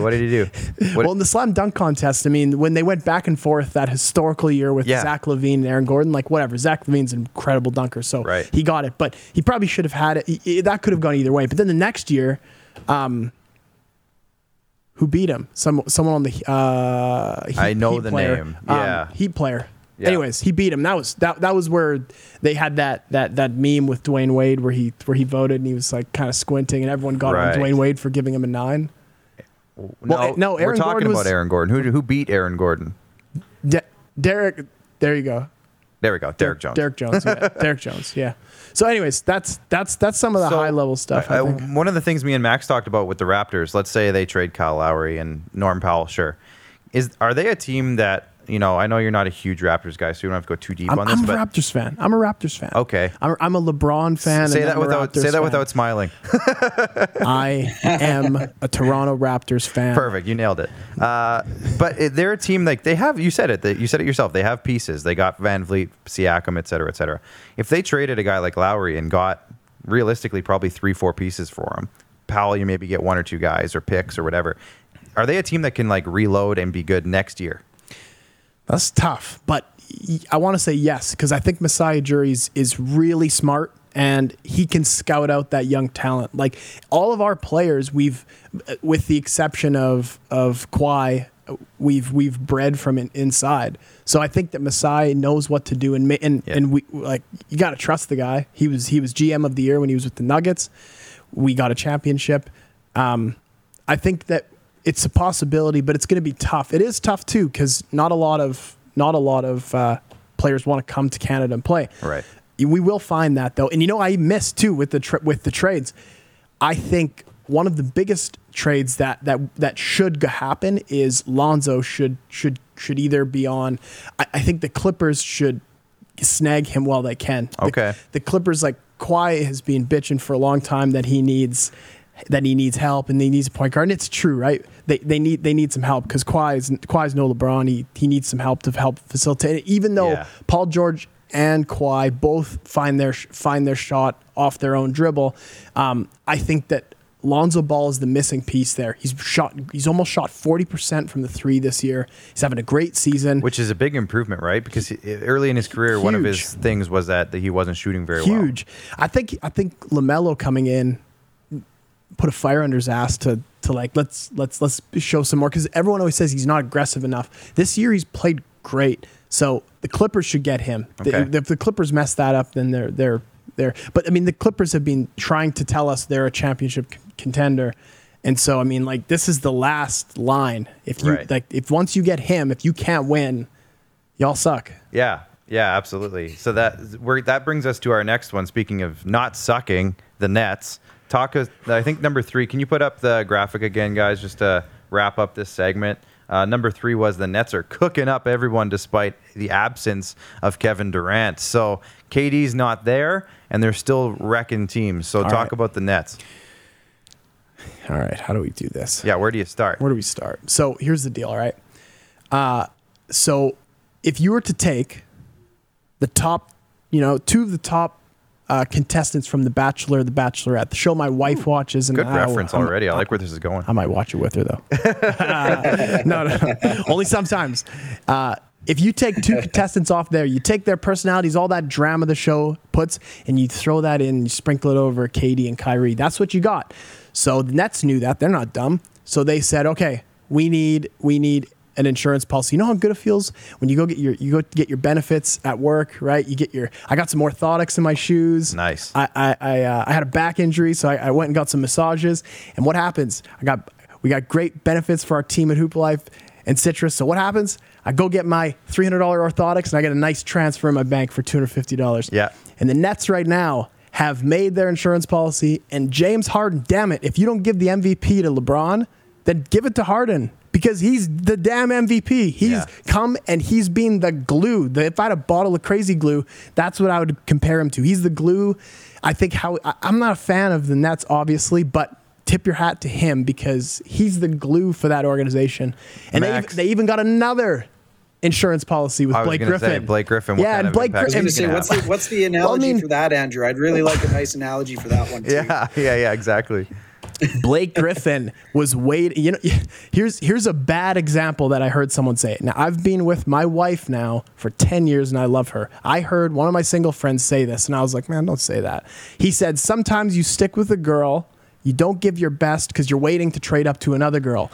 And this is exactly what Blake Griffin did. This man didn't dunk for 2 years almost. Right. For the Pistons. Three-pointer. He didn't dunk for 2 years, and his first bucket as a net was a dunk. Yeah. So he was whipping out the flowers. He was getting all the new things for the new girl, right?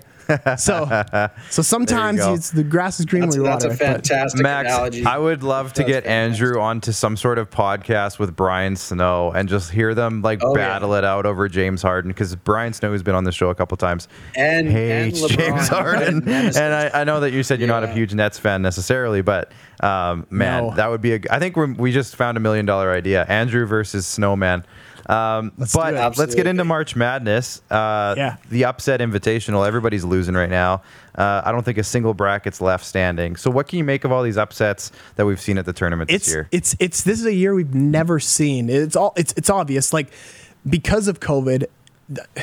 And I have to admit, I'm a diehard Duke fan. So for Duke not to be in it, it's weird. It's disheartening, right? Yeah.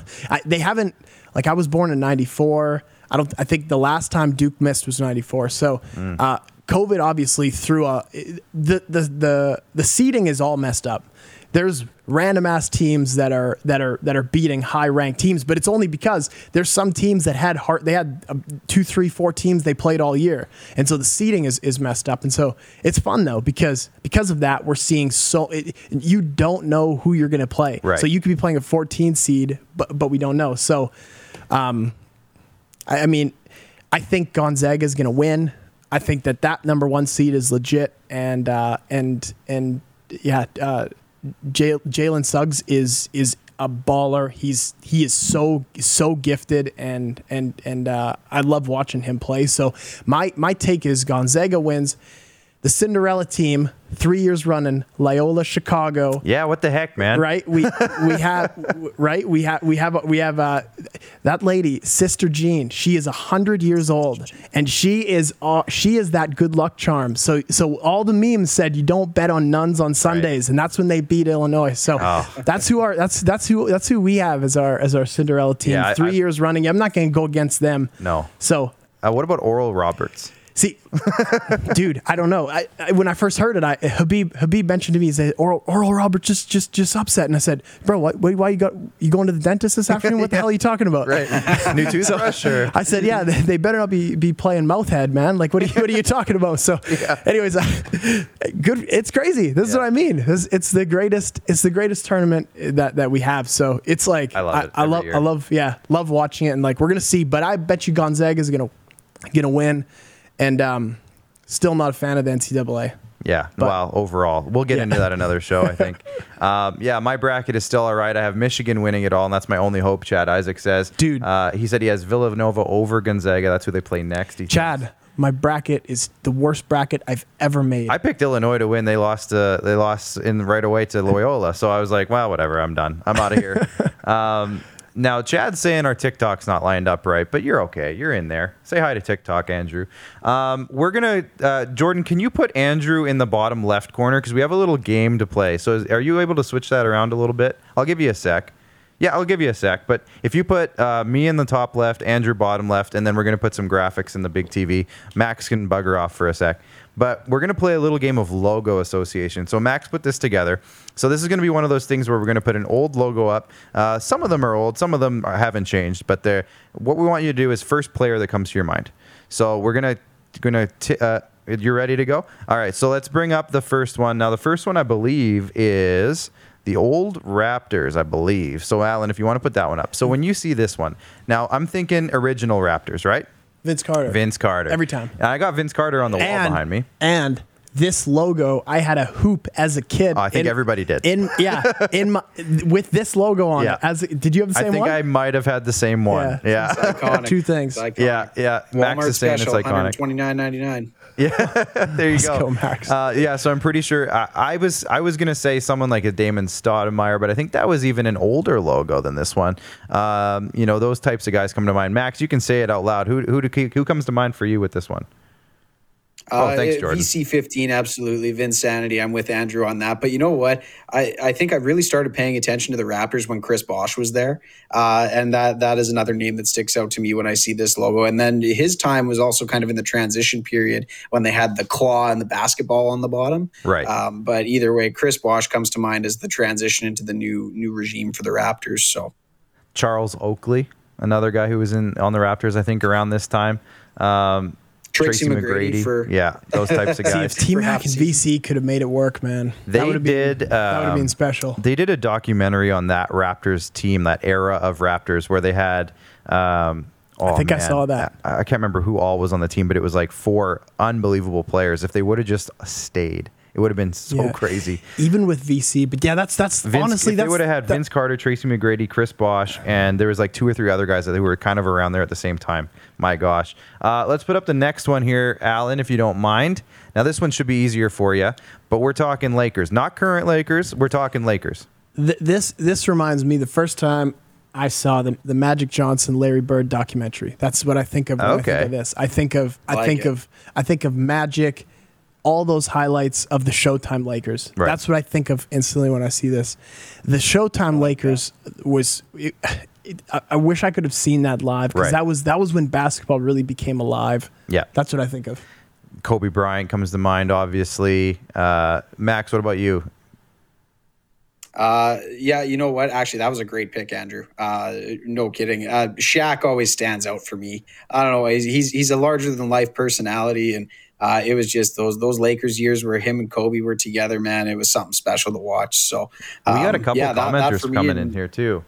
Vince Carter for the Raptors. Shout out Junkyard to Dog, Baylor, who passed away. Oh, Elgin Baylor, absolutely. Junkyard Dog for the Raptors. I didn't even think of that, but man, he was awesome. Yeah, Magic, Kobe, people are saying, so that's great. Let's put up the next one here, guys. We got a few more here for our... Now this one's interesting. You got to think about this one. This is what I think of. First thing in my mind. I think of Monte Ellis when he would come out... When he'd come out as a Warrior, and Monte Ellis had this game time. So before Steph Curry, Monte Ellis was the man. In fantasy, I picked him. 40 points a game. He was a beast. And so, and it's crazy because so Monte Ellis was the star of the Warriors, and then when they switched to say, that's it, Steph's our guy, we're going to pursue him. People thought they were crazy. But here's what I think of when I think of this. Monte Ellis, YouTube it if you haven't seen this. Monte Ellis used to have this routine where he would dip his hands in this like clay type stuff, and he did it before a game to like heat his hands up. Yeah. And he'd come out and he'd be tearing it off his hands, and he'd go, hey, you ever seen that? No, I have to watch it. Yeah, it's crazy. Send me a link after. Yeah, I don't know if he did it every game. But that's what I think of, because I always associate that logo with Monte Ellis. That's Curry's the only one I can think of till now. Chad Isaac says mine. Jason Richardson, dunk contest champion. He played there for a few years. 100%. He's a Michigan guy. I actually just saw he was on Better with Age with Charleston Hughes, one of another shows out of the studio. They had Jason Richardson on randomly, and I was like, oh, I got to watch this. So that's pretty cool. I might have to see if I can tap into that contact information. But Max, what about you? I had Baron Davis. That was a name that stuck out to me. Yeah. For the old Golden State logo. Yeah, absolutely. That's another good one too. Let's go with our next one. We got 2 more left. This one's going to be interesting. I have a feeling I know where this is going, but what do you think? So Phoenix is a special place in my heart, because I've gone to the only NBA games I've been to, except I've seen one Clippers game in LA. Yeah. I've been to probably 8 Phoenix games in my life, because my grandparents have a place down there. So as a kid, we live in Saskatchewan. You got to know somebody who has a place down there. So I mean, we would be there as kids every winter. Right. And so I think of Steve Nash. I think of Steve Nash. I think of Shaq. I think of Matt Barnes. I think of being in that Phoenix arena and hearing when Matt Barnes would hit a free throw, it'd have the Roadrunner thing, because he was obviously like so fast or whatever. But that's what I think of. Sean Marion comes to mind. Amari Stoudemire comes to mind. Yeah, 100%. Man, they were good for a while. You know what's crazy? I got up close. If you ever want to get up close to the players, and I'm only speaking because I've only been in 2 NBA arenas, but I've had incredible success getting autographs in the Phoenix arena. Okay, good to know. I had 2 Kyle Lowry jerseys that I got him signed. Yeah. It was great. It was Amari Stoudemire. There was another one. My brother lives down there, so I think I'm gonna have to take you up on that advice. Max, who do you got for Phoenix? You guys hit it. It was Steve Nash and Amari Stoudemire for me. Yeah, absolutely. So last one. This one might throw you off a little bit, Andrew, but we got one more for you. The Saskatchewan Rattlers. Who comes to mind when you think of the Rattlers? They've had some turnover there lately. You know what? So we were with the Rattlers. We were with the Rattlers on Thursday. Our whole Hooplife team. Oh, nice. And, we spent the afternoon with them, and man, I instantly think of the front office, because I have so much respect for Brad and Raul in the front office, which we all know. Love those guys. Love those guys. Yeah, but no, so much respect for the front office, because I know that. There's chiming in, by the way. Steve Nash. Starting a league is so difficult. So we've been able to create some amazing relationships, like Alex Campbell, the captain, the year number 1. Mm-hmm. Incredible guy. I think of him, and I think of the level of play that guy plays at, and the character he has. He's an incredible dude, and I'm excited this year to see, like, we were there and chatting with some of the names that the Rattlers, are going to be signing and have signed. Yeah, it is going to be. I was going to say, did you see their signing today? Yeah, yes, the CEBL, man. It's the talent is getting better and better and better, and this year will be the best ever. So we gotta hope that we can be inside that arena. Yeah. We got our. I gotta go to a game. You and Max are gonna come with us. Yeah, we gotta have go. six courtside seats. Okay, we're going right under the hoop. Max, make plans. Clear your schedule. Completely we'll be there. That sounds fantastic. Yeah. So they just signed today the all-time leading 3-point scorer from USC. The University of Southern California, for those who don't know. Is that good? I think it's pretty good, yeah. Yeah, the Pac-12, yeah, pretty good. I just wanted to check. Yeah, no, that's it'll be interesting to see. Hopefully he gets some time. Kai Williams comes to mind for me, Regina kid. Definitely. He went to my high school, and he was in grade 12 when I was in grade 9. So, like, for me going into grade 9, Kai Williams was like the stud of the school, right? Like, yeah, definitely. Everybody looked up to him. So that was pretty cool. But yeah, I'm in. We're gonna have to hit up Raul. We'll get some special treatment that night, and I think we're gonna have some good times. Definitely. Let's go open up the arenas, please. So what's going on at Hooplife right now? You just said you're working with some people. I know you have an announcement. I don't know if we're ready yet for that. We're close, but we're close. What's going on in general at Hooplife right now? We're close. Well, right now our team. The frustrating part is not being able to conduct our training. So right now our team is, it may not seem like a lot, but our team, like we've set a studio up for all of our online sessions, and our team, we basically have training every day in the week. So there's online training, and it's we will be back in the gym very soon, and we have a special announcement that's coming. Yes. That's going to be pretty Next incredible. time you're on, or what do you think? Because you're going to be on another 3 weeks or so, right? What do you think the timeline might be? If not in 3 weeks, within the next couple of appearances. If not 3 weeks, 6 weeks. All right. So mark your calendars. It'll come. But no, with Hooplife, we're our whole team. Like we have our team still. We're working 6-7 days a week. Yeah. Working hard, and so we got some big things. But for now, we're training online. We're pushing hard, and that's awesome. So good. Andrew, thanks for popping in. Make sure you guys check out hooplifebasketball.com. If you're in Saskatchewan in general, you want to get better at basketball, use SQUAD10, the promo code. You get 10% off. Just saying. But they have all sorts of stuff, and you got your app as well. Do you want to plug the app? Where can people find your app? Hell yeah. Just open Android, iOS, just type Hooplife in. It'll pop right up. Perfect. Andrew, we'll see you again in a few weeks, and we have some more stuff planned. Thanks a ton, Andrew. Appreciate it, my friend. Awesome. It's going to be a great time. Appreciate you, man. All right, we'll be right back after the break. Me and Max have to talk a little Blue Jays baseball, and we'll see you after the break. Don't rack your brain trying to source the equipment and materials you need for your business. Rockstar can operate your entire supply chain, from PO creation to expediting your shipments, all from our office. Leverage the buying power of the Rockstar buying group to not only save money and time, but also the headache.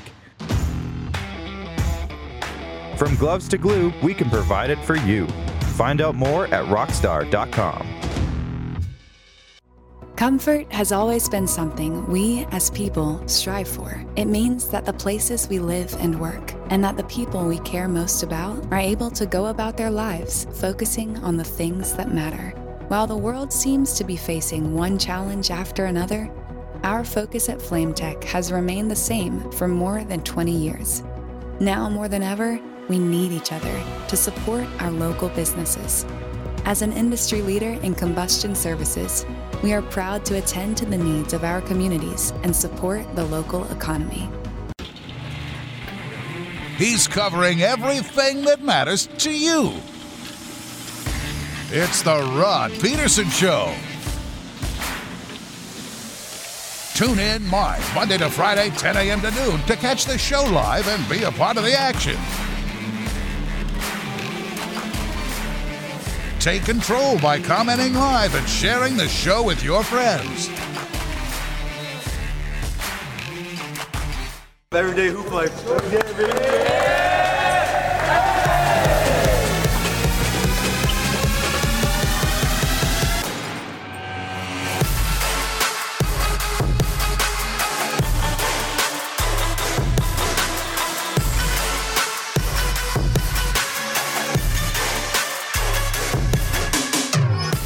IKS Live.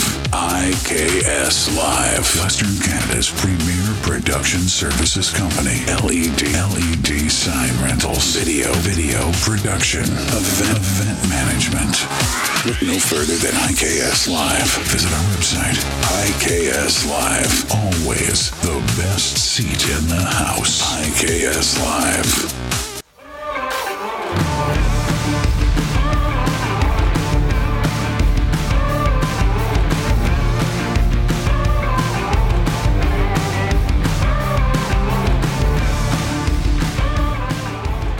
All right, we're back, and we are heading into our Bluebird block segment, which, of course, is our segment we talk about each and every week. We got the Blue Jays happening right now, and there's a ton going on with them. So let's break it all down. Let's bring Max back in here now for RBI Baseball Training and Softball. Let's hold on. RBI Baseball and Softball Training Centers in Regina, just outside of Regina. Max, you made a wardrobe change, I see, Max. Wardrobe changes are easy, man. Cher ain't got nothing on me. I must say it's easy to change in the comfort of your own home, though. So, yeah. The Preds already shut the Wings out 2-0, so it's time to talk some Bluebirds. I'm telling you, man, the Predators are making the playoffs. On my TikTok live, shout out to TikTok yesterday, I made a bold statement that the Predators are going to make a big jump, and they're going to jump Columbus and Chicago, and you aren't going to trade nobody. They're keeping everybody. They're keeping the band together, Max. But we're talking baseball in this segment, so we'll talk about that on our Saturday hockey show on the SquadCast Facebook page. That's right. But, Max, we got to talk about these injuries, man. The Blue Jays are facing some absolute adversity right now. They have injuries coming left, right, and center. Can you just, break down the latest few? Because there's some major ones, including one of the biggest offseason signings the team made. Yeah, absolutely. And I think it's kind of ironic when you look at the Blue Jays and the new facility that they opened up. It was geared around player performance and obviously health optimization. Unfortunately, the Jays have been anything but healthy to start this 2021 campaign. But by all accounts, outside of Kirby Yates, we're not looking at anything too long-term. George Springer out for a few days with a grade 2 oblique strain. Hopefully that's only a few days. Whenever I think oblique strain, I think of Brett Laurie and how it kind of was the beginning of the end of his career as a Toronto Blue Jay. Ended up getting Josh Donaldson out of the deal. So, I mean, it was all right, I'd say. But yeah, that worked out really nicely. Josh Donaldson, I'll tell you what. One of my favorite Jays. He's only here for a few years. One of my favorite Jays of all time. Absolutely worked out quite all right. But yeah, and then you look up and down the line. Nate Pearson is another one that jumps out at you. This kid is very highly touted. We still have yet to see the fruits of the labor of his development, and I certainly think he's going to be a great Blue Jay for quite a few years. But yeah, these are the road bumps that you face when you're trying to get acclimatized to the big league games. So hopefully his groin injury is nothing to be too concerned about, but it is one of those things where I'd certainly hate to see them rush him back and not be ready for as close to opening day as possible. So we'll see what happens. But Tommy Malone, a really good performance tonight, 4 1/3 innings in a 9-3 win against the Philadelphia Phillies. So they've got some names, they've got some depth there that could possibly step up. But you definitely don't want to be saying next man up mentality in late March when the season starts in early April. That's for sure. So we're hearing rumors, Max. I'm reading right now that there's maybe some rumors of the management getting a little bit more solidified in Toronto. Can you talk about what you've heard specifically and what it might mean for the Jays as a team? Yeah, Team Shapiro and Team Atkins, my goodness, it's kind of funny. We look at the development of this duo and upper level management for the Jays and for the front office, and by all accounts, their resume has been stellar work. I know we've questioned a few of the moves that they've made in the past, but by all accounts, they are the architects behind what this current version and iteration of the Blue Jays is going to be for the next few years. And I'd certainly like to see Ross get a nice, healthy extension to see if his work has paid off here. It's kind of interesting when you evaluate GM's performance across all of professional sports. Hockey seems to be very, very quick to jump at the gun when you have a bad half a season, and we see it with Ron Hextall, who built this current iteration of the Philadelphia Flyers. And although they're struggling as of late, by all accounts, he's built a very, very good roster where if they weren't in this stacked division this year, they'd probably be doing pretty well. But back to the Blue Jays and what this extension could mean, it's just further adoration for the work that Ross has done in assembling this team that is hopefully going to make Blue Jays fans proud for the next few years. So one thing that came up, we laughed. I think I texted you, or maybe we were. I don't know where it was, but Clint Frazier from the Yankees comes out and complains about Dunedin and I don't know, I don't like it here. I'm used to better facilities than this. And I think we were texting about it and just kind of laughing, like, come on, man, you can't get used to for a little bit. Like, you're only going to play the Jays a few times, and you're going to complain about their facility when they're stuck without a home, like they're kicked out of their country essentially. And Clint Frazier from the Yankees comes and complains. What was your take on the Clint Frazier crybaby incident, if you want to call it that?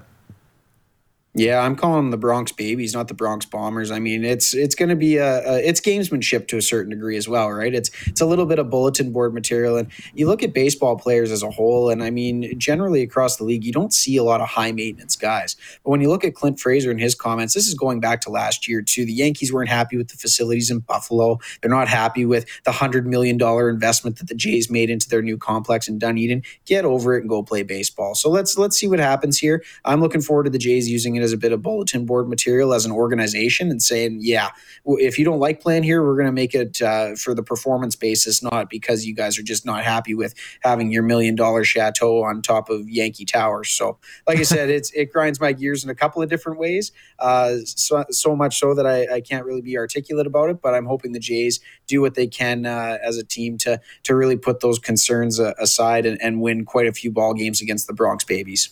Absolutely. Every time the Jays beat the Yankees, it's a good day for baseball fans in Canada. Let's just say it that way. Absolutely. A couple of guys, Max, are a little surprising us this year in terms of their performances at spring training, especially on the bump. And two names that come to mind for me, we talked about it a little bit, I think, over the weekend, but Robbie Ray has been fantastic for the Blue Jays, a guy who has needed a bounce back year for a couple of years now, but it seems like he might be on the road to that. He comes out with an injury, did he not? Yeah, he had a bit of a fumble rooski, I guess, so to speak, when he was carrying his kid. Right. And he ended up hitting his elbow and bruised his elbow. So by what we're hearing and what we're seeing, it's overall a bit of a minor injury, but at the end of the day, he is going to miss a spring training start, and a critical one at that. It's possibly his final one before he gets ready to assume the number 2 or 3 hole in the rotation. And and the other name too, just to cut you off there. Yeah, just to cut you off, but the other name is Steven Matz, and he's been looking like a nice little pickup. We originally weren't sure if he was even going to fit in that maybe starting 5 rotation, but the way he's been pitching probably looks like he's earned a spot. Yeah, without a doubt. And I don't know what it is. Maybe it's my lack of fandom for other organizations around the game, but I thought Steven Matz was like a 5'8" little flamethrower dude. This dude looks like J.A. Happ in his delivery, in his velocity. He might even have a little more velocity than J.A. Happ. The guy's chucking 94 at the top of the zone, and he is just blowing by guys. When you see that kind of velocity and that type of ability out of a really tall left-handed pitcher, it definitely puts to rest any questions as to why the Jays went out and paid the price they did for this guy. Yes, he's due for a bounce back campaign. But overall, at the outset of the move, I was a little upset that they dealt Sean Reed-Foley for this guy. But man, he's put to rest any sort of concerns that I had going into opening day with his performance so far this spring. Yeah, and then finally, I guess, well, we can talk about a couple things, but Charlie Montoyo's option gets picked up for 2022, just kind of putting a little confidence on his behalf and his experience and what he's done for this team. With the lineup in place, with the future that is coming up in Toronto, this has to be the right move to extend the manager who has kind of pushed these young guys along, don't you think? And it's funny, I go back to this extension makes me think of Moneyball, one of our favorite baseball movies, and Philip Seymour Hoffman's famous line in the film of, "I can't manage this team on a 1-year contract." And it seems like maybe I don't think that's the conversation that Charlie Montoyo had with front office brass. I mean, by all accounts, Charlie's done well with what he's had. He has been the spearheader of this development project for the Blue Jays and bringing up some really young pieces. And they had a really good season last year. Why doesn't he deserve to have his option picked up to see this through? At the end of the day, it's not like you're locking him in for a 5-year, $30 million extension. You're going to let him have this 2021 season to progress and improve, and then have 2022 where they could possibly reach true contender status. I know Ken Reed was probably on the show today saying that maybe we temper our expectations this year and not be World Series thinking quite yet, but if they can have a good season where they go on a playoff run, possibly get in an ALDS and see what happens, then you never know. But Charlie certainly deserves it from an outsider's perspective. I really like the way he manages a game. He makes smart decisions. It's one of those things where I think it's a well-deserved option pickup for sure. All right, I'm going to put you on the spot here, Max. This will wrap up our Bluebird block talking about the Blue Jays. Oh, boy. And we got some people tuning in on TikTok tonight. I don't know if you can see my TikTok viewers are chiming in here. That was probably just a really crazy roller coaster ride for them. Should I lie and say yes, I can? But one of the things I was curious about, and for anyone watching over here, I was wanting to talk about your thoughts on who will lead the Blue Jays in home runs this year. It was in the Vigor fan vote. It didn't win the vote, but I figured it was a good way to wrap up the show. I'm going to put you on the spot and make you go first. Who do you think leads the Blue Jays in home runs this season? Oh, you got 3 or 4 really, really strong candidates to lead this category. Yeah. Vladdy looks fantastic with his weight loss. He seems to be another player, a new guy shedding nearly a quarter of his body weight. I really like what he's done in the offseason. That would be the easy answer. But I really like what Marcus Semien has shown this camp in terms of his swing is just a thing of beauty, man. He just gets to the ball. He gets on top of baseballs. And he's just got a very, very nice, efficient swing that is going to lead to a lot of balls leaving the yard. He hit, 33 home runs a couple of seasons ago in his AL MVP finalist worthy season. I really like Marcus Semien to possibly lead this team. Not by much. I don't think it's going to be a major gap. I think we're going to see power from a lot of different players this year. But I really like Marcus Semien, and if his $18 million 1-year deal can bring in 30 to 35 home runs, I'd say, geez, what do we got to do to sign this guy long term? But we'll see what happens. It's a long 162 to play, but I really like Marcus Semien to lead the Jays in terms of the boppers this year. How about yourself? Well, yeah, I'll tell you. Major shout out, by the way, Chad Isaac. He's an all-star tonight. He's not only commenting on our Facebook wall, but he's also moderating my TikTok live, and he's keeping it in order over there. I think he's actually sent a few people over to watch over on our Facebook and YouTube pages. So shout out to Chad. Chad says Biggio or Springer, he thinks. Now, that's bold because I don't know if Biggio's got the power to lead this team specifically in home runs. But, Max, this could be a year where you see a Blue Jays team with, this could go back a few years ago, I should say, where the Blue Jays had 4 or 5. All they did was hit home runs, guys. This could be a team where not only does they have 4 or 5 guys who can hit for power, but they also have average. You're looking at George Springer, a guy who can legitimately hit probably close to 300 and probably have 30 home runs. You could see a team I'm thinking Semien, Bichette, Vladdy, Teoscar, Gurriel could have a nice year too. You could have 5, almost maybe even 6 if Rowdy has a crazy good year. You could have 5 or 6 guys with 25 home runs legitimately this season. So in terms of that, it is a tough decision to pick a guy, but I have a feeling that Vladdy's going to finally come up and show up this year, and just that Placada hashtag Placada is just going to be going nuts. The Springer dingers will be nice. I like myself a good Springer dinger, but in terms of I think Placada is going to be vibrant on the Blue Jays Twitter account this year, so I'm looking forward to that. Chad is also chiming in. He says, I think it's between 6 and 7 players that can hit for 25 to 30 home runs. I don't think it's a runaway for anybody. That's what I mean. There could be 4 or 5 guys with 35 to 40 home runs this season, maybe even more. I don't want to get too ahead of myself, but I'm pretty excited, Max.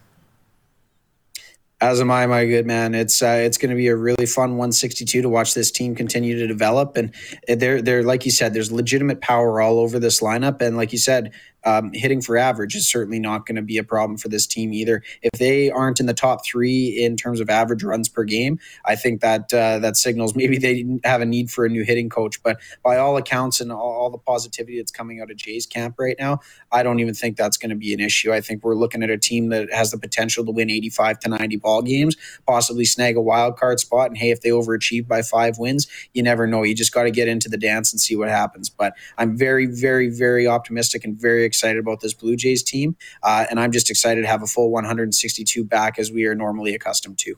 Absolutely. Super good. Max, we're going to wrap it up with that. Are you looking for a way to improve your skills on the baseball diamond? Make sure you send your kids or whoever to RBI Baseball and Softball Training. They are Southern Saskatchewan's premier baseball training facility. You can find them at their website, Facebook, or Instagram, RBI Baseball.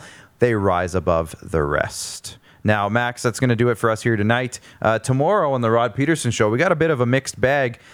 Ottawa Red Blacks linebacker Donu Namba is going to be on the show. The president, he's coming off a coaching stint in the fan-controlled football league, Max. So we're going to talk to him a little bit about that. And Phil the Thrill Andrews, we talked about it with Branden Crowe, but he's an awesome dude, and he's in his 10th season with the Regina Pats as the voice of the team. So we're going to talk to him about Connor Bedard and a whole lot more. There is more. I think there's a running joke right now, like Branden Crowe kind of alluded to, but Rod is kind of giving Connor Bedard a lot of attention.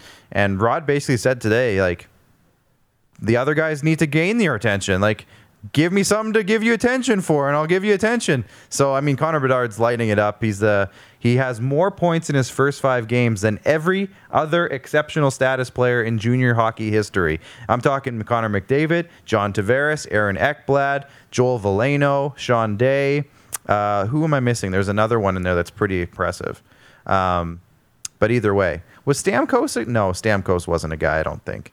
I'm trying to think. There was one more. John Tavares? I said Johnny Tavares. So it was Tavares, McDavid, Ekblad, Sean Day, Joel Valeno, and I swear there was one other guy. My mental capacities are tapped out, my friend. That's a Googleable question, but one for another day. We're getting Either close way, to 2 Bedard's hours. the best out of the entire group. Yeah, for sure. So next week on this show, we have some plans, but we're going to sort it out into the next couple of days. We have 2 guests lined up, and we're going to get them in the next 2 weeks by the sounds of it. So that'll be really fun. 1 returner and 1 new guy. So keep that in mind if you're trying to guess who our guests are for the next couple of weeks. But from the basement of the bunker, we are signing off. I'm producer Clark. Mad Max is... Oh, I always point the wrong way. Now I'm still pointing the wrong way. Mad Max is hanging out at his house, but he'll be back in the studio next week if all goes well. I'm pretty sure it will. Director Jordan, producer Alan are in the back room, and our friends at Rockstar Supply Chain Solutions, IKS Media, Vigor Lifestyles, Hooplife Basketball, RBI Training, and Flame Tech Combustion Services. We'll see you next week. I don't have a closing lyric, so I'm just going to say good night.